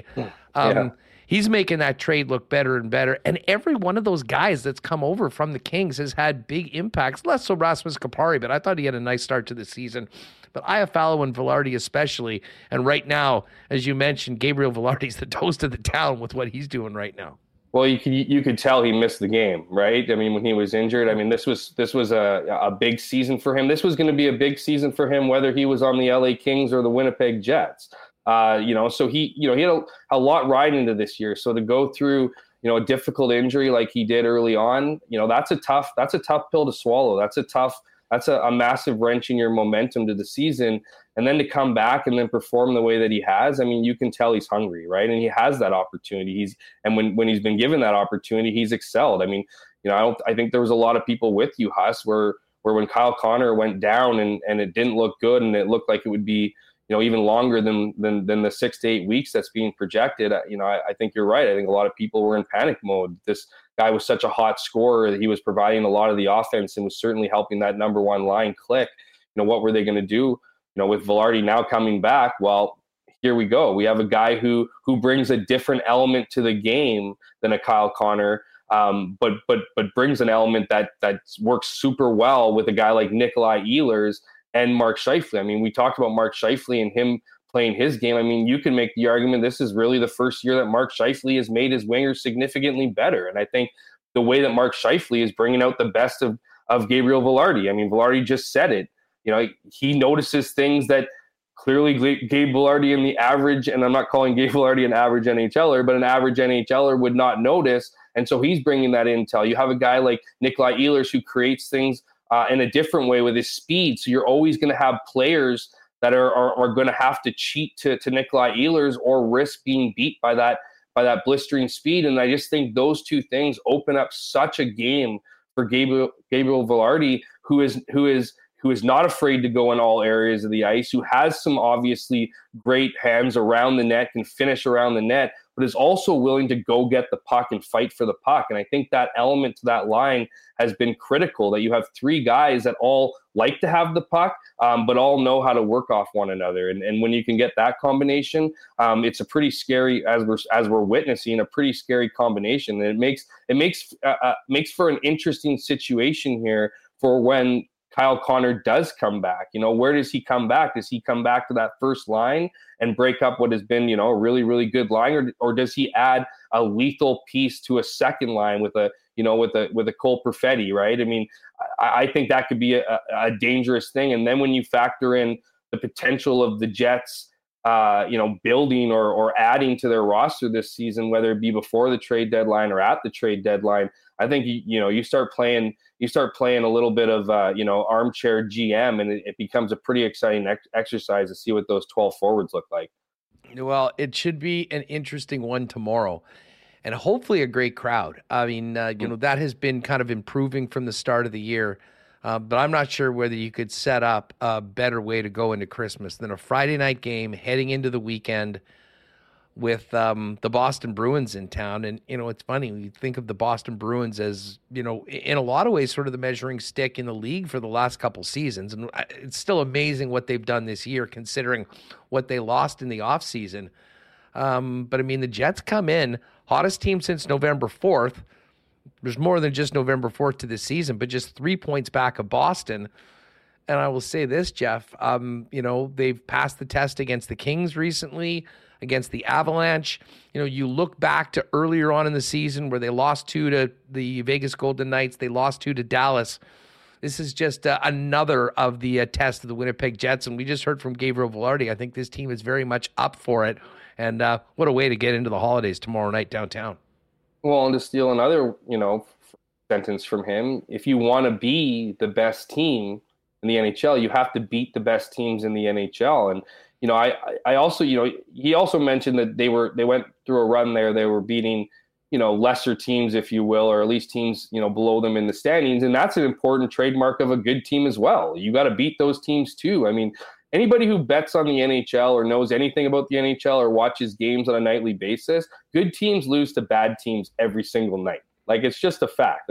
That's why it's so impossible and difficult to pick winners in the NHL, because of such a long season and so many factors that go into it. And the fact that while parity is certainly that, there's lots of parity in the, in the league, there's a lot of, there's teams that can beat anybody at any point. And so, but it really comes down to those big victories. I mean, you were making comparables with the Bombers, I think in the interview with Billick. I'll add another one. I mean, there are certain games that the Bombers look back on, mind you, it's an 18-game season versus an 82-game season, but there's still some value to this. They look back on those big wins, that big, that comeback win over the Edmonton Elks. They talked about that victory. They talked about the big win in BC, victories that weren't really talked about, openly week to week, that kind of came out in the playoffs and then in the Grey Cup, where the belief started to happen, where they really felt like they turned a corner. And it's those victories, whether it's, Florida earlier in the year, whether it's victories over LA, whether it's victories over Colorado, whether it's a victory over Boston, that again just adds to that confidence and knowing and that trust in each other. And that confidence, man, whether it's in life, whether it's in hockey, whatever it is the most important thing you can have. Because if you show up to the rink feeling confident, it's not just because, you won a few games. That confidence comes from being prepared, from being put in a position from your coaches to succeed and to actually see that success play out. And we're witnessing that right now with the Winnipeg Jets. So to me, it's very clear that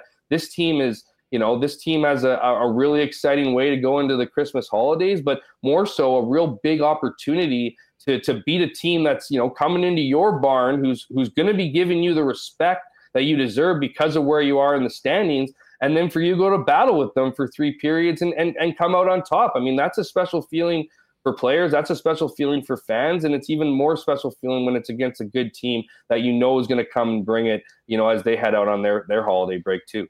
Well, it should be a good one. And you know what? I want to give a shout out to a listener, Dan Howard, who I actually met at the Grey Cup. And he pulled me aside and said, he enjoys the show. And he heard me talking about, the attendance early on and where the team was going and, trying to get some more people back in the rink. And he'd said, I listened to that. It resonated with me. I bought a pair of season tickets, and he's doing the Christmas party for their company at the game tomorrow night. So they'll be up there in 309 packing them in. So as I say, there's no better place in the city to be tomorrow night than Canada Life Center if you can make it. Would love to see that thing packed heading into the holidays with the Bruins here. Jeff, we cannot forget to quickly hit on the Bombers because Kyle Walters has been busy wrapping presents for Blue Bomber fans. But just quickly go over some of the re-signings. I mean, Willie J early on, Dietrich Nichols now, Patty Neufeld back. I imagine we'll be hearing over the course, and that's just to name a few, some of the more prominent players. DC's going to have a release or two for us every couple days for the next few weeks as we get closer to free agency. Sorry, Huss, that was my perfect. Me and Remo were trying to group up so I could take a glass of water and dive deep into this one. But I thought you were going to hang on a little bit as the pro you were, and then you helped me on a cliffhanger. But here we go. I didn't realize it. So I think no worries. I think what's interesting here, Huss, is not just the big names. Obviously, you look at Willie Jefferson. You mentioned Patty Neufeld, which is a huge piece to the offensive line, an offensive line that doesn't have anybody else under contract, starting under contract yet. You look at Dietrich Nichols. He's a two-time All-Star in 3 seasons, and the only reason why he wasn't an All-Star last season is because nobody threw to him, and so he didn't have the stats to get that. But I mean, he's not just one of the best defensive backs in the CFL. He's arguably the best defensive player on the Winnipeg Blue Bombers. So to get him back is a massive piece. But I mentioned I hype all those guys up, but there's other guys, like the Cramdy signing, right? The Red Hawk Cramdy signing. He's a big piece of the puzzle. He's a guy that the team relies on. He's a great player. He made that amazing play in the BC game where there was a couple different plays. One was a non-tackle that he did so it would, so the time would run out so they'd go into overtime.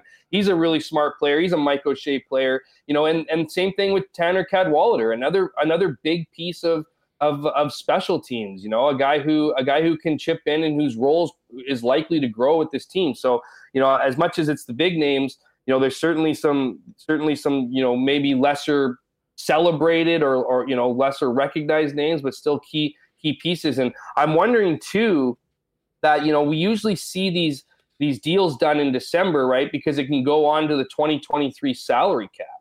So I'm wondering just how much money that the Bombers had to play with here, and if they were able to get a lot of these deals done under the 2023 salary cap and not the 2024. We'll see. We'll have to get clarification on that, but if that's the case, that's a handful of good names and some familiar names. Willie Jefferson's been a guy who's signed right away. Patty Neufeld, another guy who's signed right away. So if they can get those kind of deals under the 2023 cap, that would be really good for trying to service the 2024 team, because the reality is, Haas, is there's a lot of names out there, man, and there's a lot of guys that are going to be, and I think this is the difference between last offseason and this offseason. Now, I'm not suggesting that there's going to be a bunch of guys chasing paychecks or chasing money, because I think that a lot of these guys do understand what they have here, and not just from a player, not from a team that if they stick together is going to be a team that makes the playoffs, and what comes with that, obviously the playoff money and those things that you can't necessarily get or promise on other teams. But you get a lot of stuff from being a Winnipeg Blue Bomber. If you have a family on this team, there's team dinners, there's meals all the time. There's a great community here, a great support system here, and you can't you can't make light of those things. These are big things. So I'm expecting a lot of guys to come back, but there are some guys there that no doubt are going to warrant big pay increases. Dalton Schoen's obviously one of them. Brady Oliveira is another guy. Chris Kolinkowski had a terrific season as a center. Can he keep making the money that he was making, which was essentially a rookie deal, last couple seasons. So, there's going to be a lot of pieces to try to figure out here, but the Bombers are going to have, while they aren't going to have a ton of leverage in the sense of being able to bring everybody back, that's a good place to be, and that will certainly be on the table on their side. No doubt about it. And of course, we saw Brady at the game, getting the Jet fans fired up the other day. He was such a big part of this team this season, a local guy. I'm already seeing a bunch of questions in chat. Are we hearing anything on him? And while we're talking about Brady, that running game doesn't start without the big boys up front. You mentioned Kolinkowski, but hearing in addition to Oliveira, anything about the futures of Big Stanley Bryant and Jamarcus Hardrick? Yeah, I think Jamarcus Hardrick wants to come back. I think that was made fairly clear at the end of the season. Like, I don't think he's ready or he's done, but who knows? You know, you go through an off season, maybe you get an opportunity somewhere else outside of football. I think those guys are certainly considering year to year. You know, I had a conversation with Stanley in Hamilton during Grey Cup week, and I said, how many more years do you think you're going to be able to pull this off? And how do you want to go out, or and all those kind of things? Kind of gave it to him rapid fire, and he said that he's been kind of playing it year to year since the 2020 season was canceled. Right, this is a guy who's getting up there in age. He's my age. He's 37, I believe. You know, will be 37 for next season.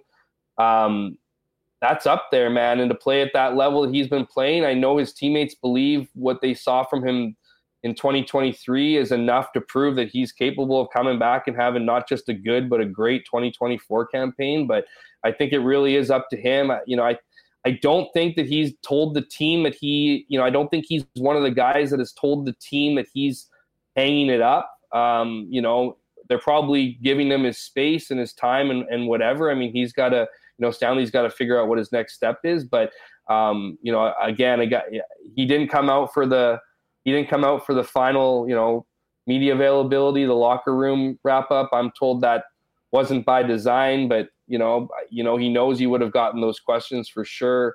So, it's hard to say. He took it like everybody else in that locker room. He took it very hard, that loss in the Grey Cup, and in a way that I remember seeing him, and he wasn't anywhere to be seen after the game. He was in a pretty tough state. So, I don't know if that's enough to be motivation, to put in another really, really tough off season, because it takes a lot to get to that shape, right? You don't just hang out all winter and then show up in spring and get ready, get physically ready. It's a full off season commitment. So we'll see what happens with him. But I know there's a lot of teammates that are rooting for him to come back for sure and protecting that blind side of Zach Collaros. No doubt about it. Hammer, great stuff as always. Hopefully we can catch up next week before the new year, but have a wonderful Christmas and holiday, and may the only coal in your stocking be delivered by me in our semifinal of the Winnipeg Media Fantasy League on the weekend. Hey, you know what, man? I'm going to take, you're going to go low. I'm going to take it once. I'm going to go a little higher. I'm going to wish you the best of luck this weekend. You're going to need it.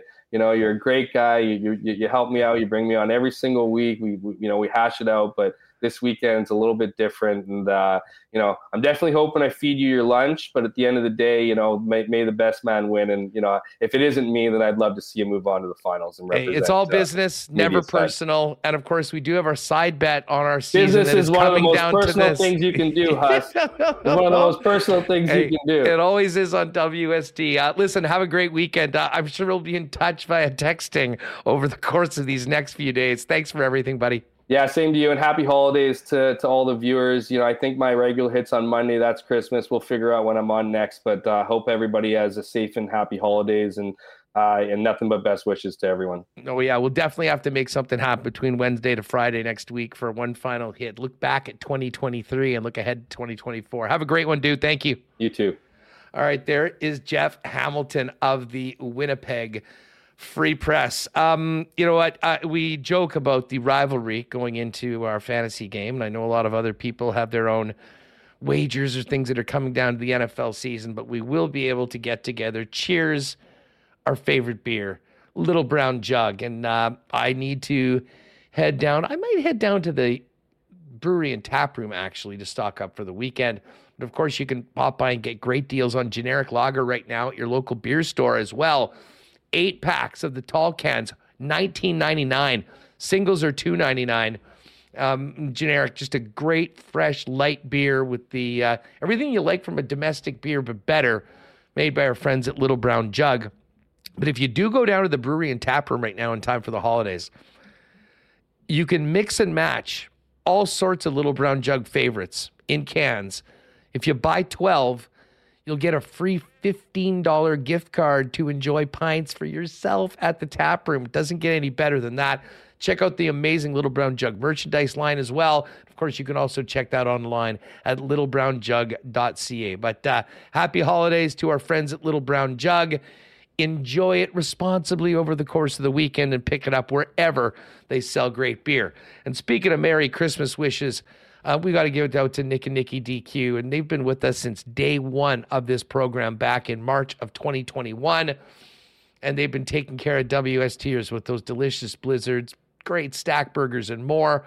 But around these festive times, whether you're having a party, whether it's Christmas, whether it's for New Year's, or just something cool for the family, Nick and Nikki got you covered with the best in DQ ice cream cakes as well. Pick them up at DQ Northgate or DQ Polo Park, or hit them up on Instagram at DQ Manitoba. They'll customize it, personalize it however you like with a picture and whatnot for a quick and easy pickup at either of the Nick and Nikki DQs. And don't forget, if you're out in Niverville, they've got the new pita pit there as well. They do great catering. If you're interested in that, hit them up on Instagram or X, formerly known as Twitter, at Pita Pit Niverville.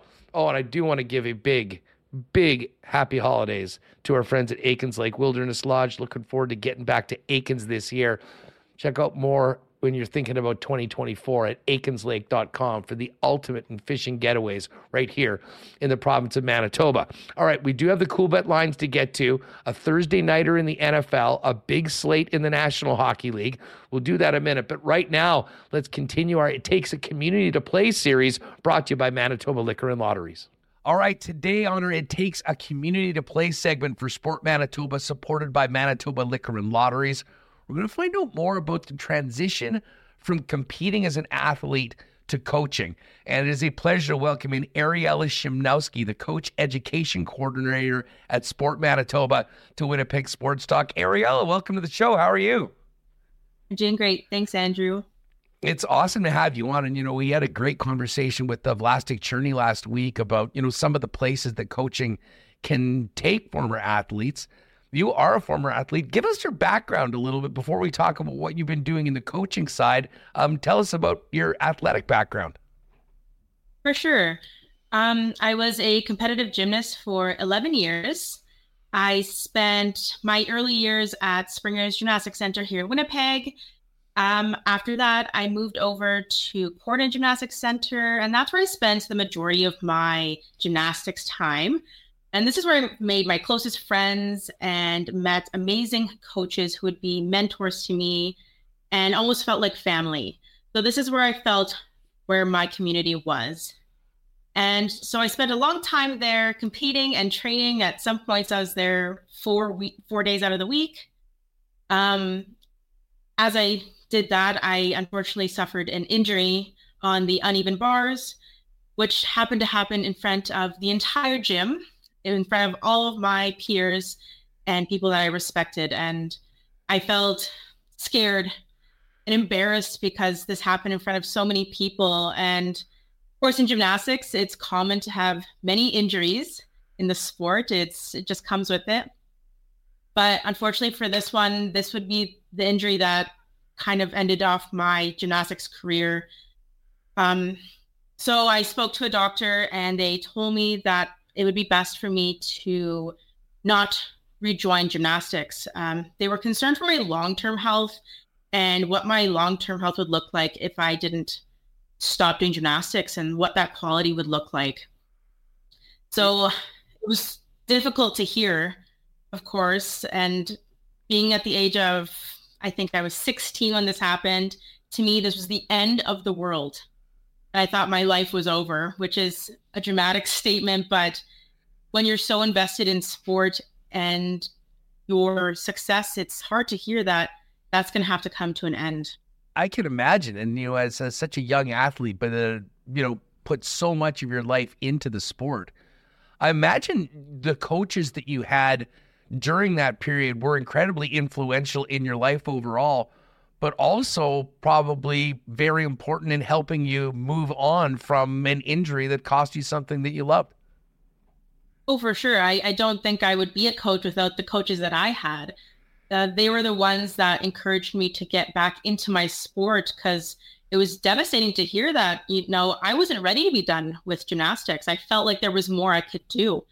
And so my coaches really helped me get back into the sport and show that I can give back, and not just being an athlete, but in a coaching aspect. And I'm grateful to them every day. You're so young when when you had to stop competing. How long did the process take, and how did you end up becoming a coach? So I was in recovery for about 3 months, and it was the longest 3 months. As any athlete knows, having to be still and not doing anything is very difficult. So during these 3 months, all I was trying to figure out was how can I get back into my sport? Like, how am I going to get that happen? And before my injury, I had coaches who had started up a program where they were recruiting junior coaches. So these were athletes who were still training, but were a little bit older, like 14, 15, 16, and who had potential to teach.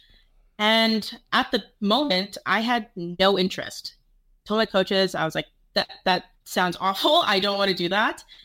They were like, no, it'll be great. You have to show up at, 8 in the morning. And as a teenager, I was like, 8 in the morning? Are you kidding me? And I didn't want to do it. I didn't even consider it. But then, of course, waiting around for 3 months, I knew that this was a way to get back in the gym, not necessarily training, but I'd still be around my people in my community. So I reached out to my coaches and I asked if they were looking for another coach. And of course they said yes. And in that moment, I was like, what did I sign myself up for? I don't even know if I want to do this.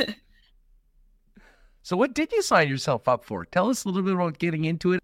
Well, of course, it led to great things. And I'm so glad that I reached out to my coach. I felt comfortable to do that in the first place because I was able to figure out that I have more knowledge than I realize when it comes to coaching. I knew how to be a good athlete. I knew how to do that, but I didn't know how to be a good coach and what that looked like. And so luckily, because of the coaches I had, I was able to watch them and figure out what they do with athletes. And I was able to be mentored by them and work closely with the people I used to train with. And so these were my peers, and I was now standing before them having to train them. And so it was a completely different perspective for me, but it's led to so many great things, and it's been such a positive outcome for me. How have you used your experience as an athlete in your coaching, and how's that maybe influenced your coaching approach? Well, I think one thing that I never wanted to forget while I was coaching is how athletes feel. But if we're once an athlete, I think you can always place yourselves back in those shoes. So I knew that when I was becoming a coach, I had to remember what my impact is on athletes, because you can have a positive impact on an athlete and it can make them successful, not just in sport, but outside of sport. But if a coach has a negative impact on an athlete, that could turn someone and make them have a negative outlook on sport in general. And that might be the end of, their sport journey. So I always wanted to be mindful of how I'm talking with athletes and teaching them. And with that, I had to learn to be patient and understanding and flexible when it comes to teaching, because I never wanted to be that reason that someone had a negative outlook on sport. I guess you sort of touched on this a little bit, but I mean, especially being younger than I think most people get into coaching, that's unique. And there's a lot of things that are unique to gymnastics that might be different than a team sport or whatnot. But what were the challenges of that transition and becoming a coach, and how did you work through them? Like I said, I knew how to be a good athlete, but now I learned how to be a good coach for my athletes. And I think one thing was being mindful of your language with athletes. I think sometimes coaches, we look at our athletes as our friends, and athletes want to look at their coaches like their friends at some point too. You want to have a special bond with them, but you also have to be mindful of how you're doing that. I think sometimes we forget that we're teaching, young people, and so let's say you're making jokes or being sarcastic with athletes, they look up to you. And so sometimes you may be making a joke, which is in good intentions, but athletes can sometimes take it personally and may not understand this is a joke and it's not meant for any harm. So that was a challenge.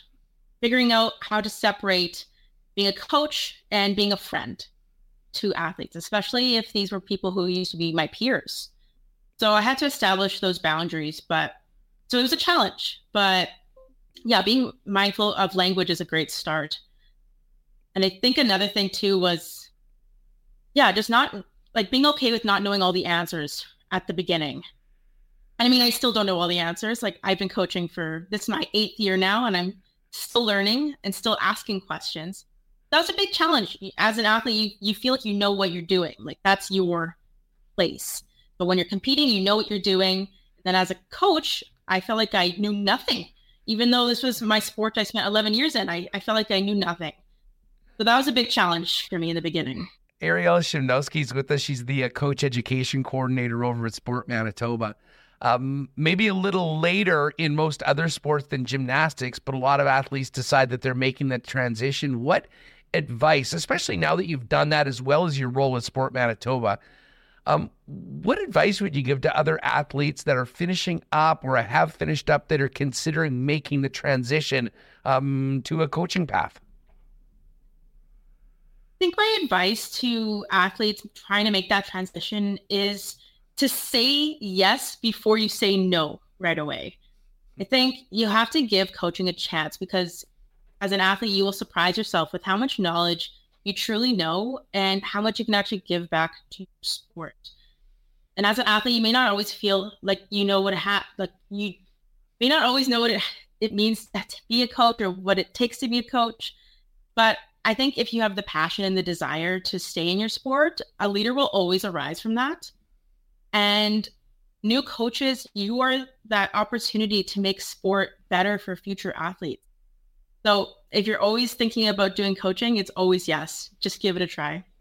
And I think anyone that's been involved in pretty much any sport knows that, with the volunteers and referees and coaches, we won't have our athletes, the games won't be played, and it's so important. I mean, in your role right now as the coach education coordinator, I'm sure there's plenty of resources out there for folks that are maybe considering getting involved in coaching in a variety of sports. I mean, where can people go if they want to find out a little bit more about what you and Sport Manitoba are doing and maybe beginning that path to saying yes? I think a great start is to check out the Sport Manitoba website. Under the coaching portion, we have many resources and links that direct you exactly where you need to go. We offer grants for coaches and officials, wanting to take courses, but maybe have that financial barrier that they're encountering.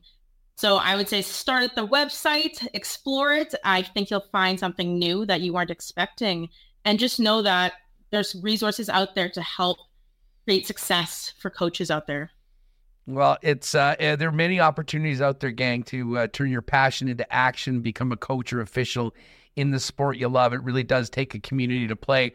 Ariella, this has been great having you on the program.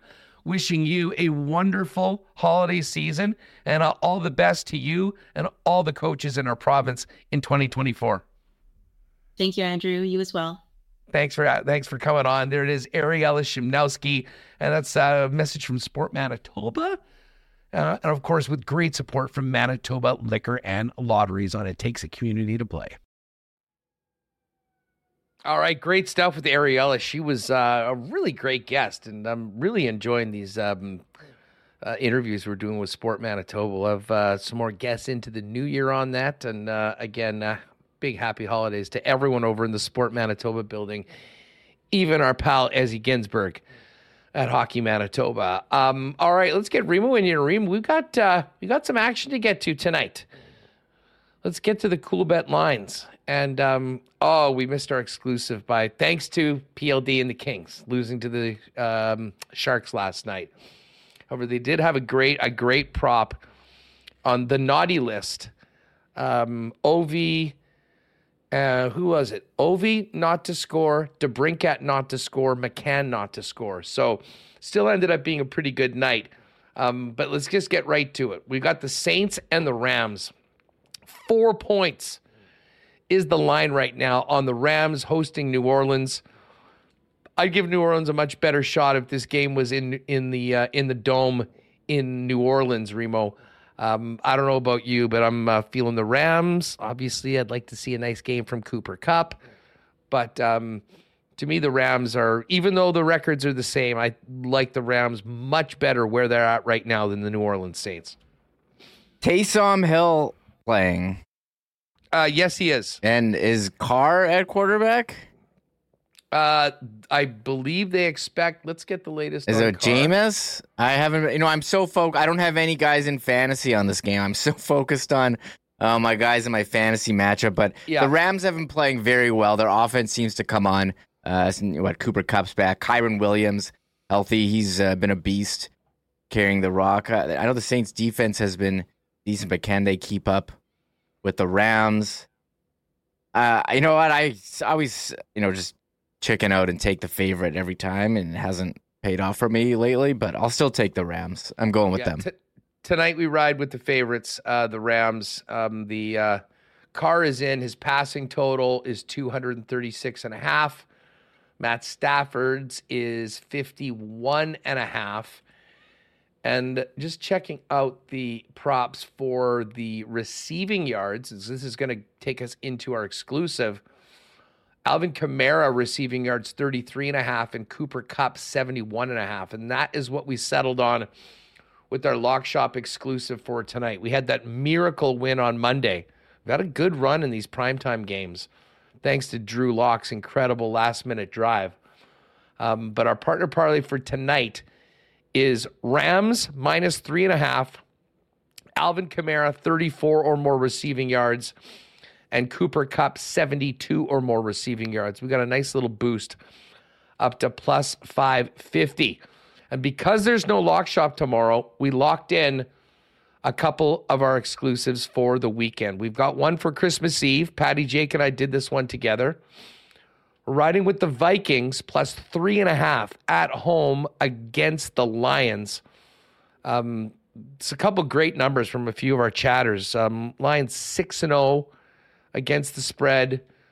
Recently, it's against the NFC North, and they've done very well, 5-0 against the Lions outright at home in their last 5 meetings. So we're taking Minnesota plus 3.5. We're going to lay 6.5 with the Broncos at home against the New England Patriots. And there's going to be fireworks in this Cowboys-Dolphins game. It's down to 1 point favorite for Miami right now. We couldn't decide on it, so let's just take the points. Over 49.5. That one is in at plus 630. And then my gift to all of you, my Christmas gift, the Ride with Huss Christmas Day special. Chiefs minus 9.5 at home against the Raiders. We're going to take the points. Plus 13.5 for Tommy Cutlets and the Giants against the Eagles. Now, this could be a big get-right game for Philly, but they just have not looked very good. A divisional game. Let's think that this will be the underdog that covers a number on Christmas Day. We're going to take 13.5 with the Giants. And then I'm laying the 4.5 with the 49ers. I think the 49ers are significantly better than pretty much every other team in the NFL right now, including the Ravens, despite the fact that the Ravens are 19-3-1 in their last 23 games as an underdog. That's against the spread. I don't care. I'm riding with the Niners. So Chiefs minus 9.5, Giants plus 13.5, Niners minus 4.5. That is up at plus 620 after a nice boost. Oh, and Patty, of course, has his primetime parlay. Over 3.5 field goals. Aaron Donald, 1 sack or more, and Taysom Hill, 18 or more rushing yards. That one's in at plus 715. As far as the NHL goes tonight, big slate of games. Leafs and Sabres going at it in Buffalo. There'll be tons of Leaf fans there. No doubt about that heading into the holidays. Over in that game is 7. Leafs minus 147 favorite. The Caps are in C-Bus to take on the Blue Jackets. Capitals minus 116 road faves. Pomo's Panthers are a big minus 222 favorite against the Blues. The Flyers and Preds go at it in Philly. Philly a minus 115 favorite against Nashville. We'll certainly go for the team playing the Central Division team there. Go Philly. Canes and Penguins in Pittsburgh. Carolina the road favorite at minus 140. This will be a good one, Reem. Who you got in this one? Vegas coming off a loss in Carolina, taking on the Tampa Bay Lightning. Very close to a pick 'em. That is a tight one. Yeah, I'm looking at Money Puck. They have pretty similar as well. I'll go with the home team in Tampa Bay, although some concerns about their depth as well after, and what the future of the team is going to be after trading away basically everything for Tanner Janelle. Yeah, good point. Basically, straight up pick 'em between the Devils and the Oilers. This is a game Edmonton needs to have. I mean, they ran off that 8 in a row. Well, they've lost 3 in a row. They've got the Rangers tomorrow in the second end of back-to-backs. They got to have this one tonight. They're minus 109. Devils are minus 108. The Canucks are in Dallas to take on the Stars. Would love to see the Canucks win and keep the Jets in first place. Vancouver plus 119. Dallas minus 140. The Habs are in Minnesota to take on the Wild. The Wild minus 140, 183 favorites. And funny enough, the Avalanche only a minus 164 favorite at home against the Senators, who blew that 3-1 lead with Jacques Martin back on the bench and lost 4-3 to the Coyotes their last time out. The Flames are at Anaheim to take on the Ducks, minus 188. As the Flames a road favorite in the final game, the Coyotes in San Jose to take on the Sharks, Arizona, minus 163. This is a huge slate of games tonight, Remo. You got a DraftKings cooked up for a WST? I haven't. I've been busy with pre-show stuff. I'll have to find time. To make one, but Arizona's an intriguing team this year, and how will Colorado bounce back? But I think the game of the night has to be this Edmonton, New Jersey game. 7 is the total. Neither team, or the Oilers don't play much defense. New Jersey doesn't have a goalie. You got some elite talent in McDavid and Hughes. I imagine we'll see a lot of goals. There could be a stack. There could be a DK stack in that game. I've been a lot on the Devils too lately. They score a lot of goals, but also give up a lot, so it's good for fantasy. And one team that's kind of interesting that I've actually been playing in fantasy is Columbus. They've got this. I just picked him up. Take Marchenko? Yes, I just picked him up in my league. Real Marchenko, if he's available, he had a hat trick the other day, and their second line, the Chinakhov, Voronkov, and Marchenko, they're all on power play 1. They had a big game against the Sabres, and now they're playing Washington, who played last night, and they won. Ovechkin didn't score, in case you're keeping track. No, he didn't. He's on the naughty list on the cool bit. There's also some fun NHL exclusives for tonight, including today's naughty list. Let me just pull that up. This is actually a favorite one. That's what it is. The naughty list, and it's guys not to score. No. Last night, it was McCann, DeBrincat, and Ovi, and that one cashed at plus 235. Today's naughty list is, where is it here? Austin Matthews, Brady Tkachuk, and Nikita Kucherov, all not to score, 4-1. Oh, that's not bad. Well, I mean, the number is really good. I mean, one of those guys probably will get it, but that's why you're getting 4-1 on it. So, what about the Hughes? All I want for Christmas is Hughes, with all the Hughes brothers getting on the score sheet. Jack Hughes a goal, Luke Hughes 1 point, and Quinn Hughes 1 assist, plus 650. Actually, I might get a piece of that one today as well. Anyways, it's all there in the exclusives. Our lock shop stuff is up there in that category as well. And if you haven't played a cool bet before, use the promo code WST. When you make your first deposit, we'll hook you up with a 100% bonus up to $200 over at CoolBet. Great show today, Remo. We have to thank Ariel Shimnowski for jumping on, of course, Billick and Jeff Hamilton, my opponent this week. But, man, a real treat to have Gabriel Vilardi, who is, I think, without a doubt, the hottest player in the NHL right now. And tomorrow should be a lot of fun. A holiday visit from Sarah Orleski, Weeb's World. Yes. And we count down to puck drop tomorrow. The game we've been looking forward for a while. Boston Bruins in town. We'll see whether the Jets can keep on rolling against another one of the top teams in the league. Yeah, and Hacksaw is bringing his NFL Christmas notebook. Amazing how NFL is just taking over every day. Thursday, football. Saturday, there's 2 games. Sunday, a full day of games. And did the NBA even bother putting games on Christmas this year? they did, but no one knows about them now that the NFL is on. No, not even. Let's see. Did we'll they talk have more hoops? Once they got a full done. day. They got a full day. Milwaukee and the Knicks. Man, I don't even know some of these logos anymore, like the Nuggets and Warriors, Celtics, Lakers, Sixers, Heat, Mavericks, Suns. So there's some games. Raptors not on the list. But yeah, I mean NFL just came in over the top and took over. Every day of the week, basically. Except for Tuesday, Wednesday have been spared. Well, and man, that game on Christmas night, I know we mentioned it with Gabriel Vilardi earlier, but Ravens and Niners, 11-3, 11-3. It could very well be. I mean, you're talking about the number 1 seed right now in both conferences, and what a Christmas treat that is from the National Football League. T-Will, no show Christmas or Boxing Day, correct. We will actually have 4 days off. Might do a little content in between. Check our socials, but yeah, no show on Monday or Tuesday. Yeah, but we'll be back on Wednesday as the Jets are back in action on the 27th. What is that game in Chicago? I think the Jets. Let me check. Yeah, the game on. Let's see, I got it right here.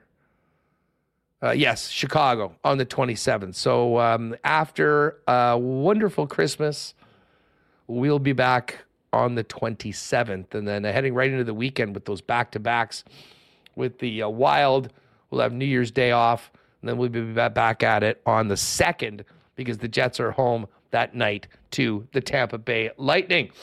Thanks again. Great crowd today in here. If you haven't already, hit that subscribe button. Give us a thumbs up. A thumbs up for Gabriel Vilardi, who joined us today. If you joined us late, you can rewind earlier in there and make sure to get that. Thanks to the sponsors that make our show happen each and every day, and all of you for making WST a part of yours. Have a great Thursday night. We'll see you tomorrow to get ready for Jets, Bruins, and the holiday weekend on Winnipeg Sports Talk. Oh, my God! Oh! Shut it down! Let's go home! Thanks for tuning in to Winnipeg Sports Talk Daily. Make sure to subscribe on YouTube and your favorite podcast feed at winnipegsportstalk.com.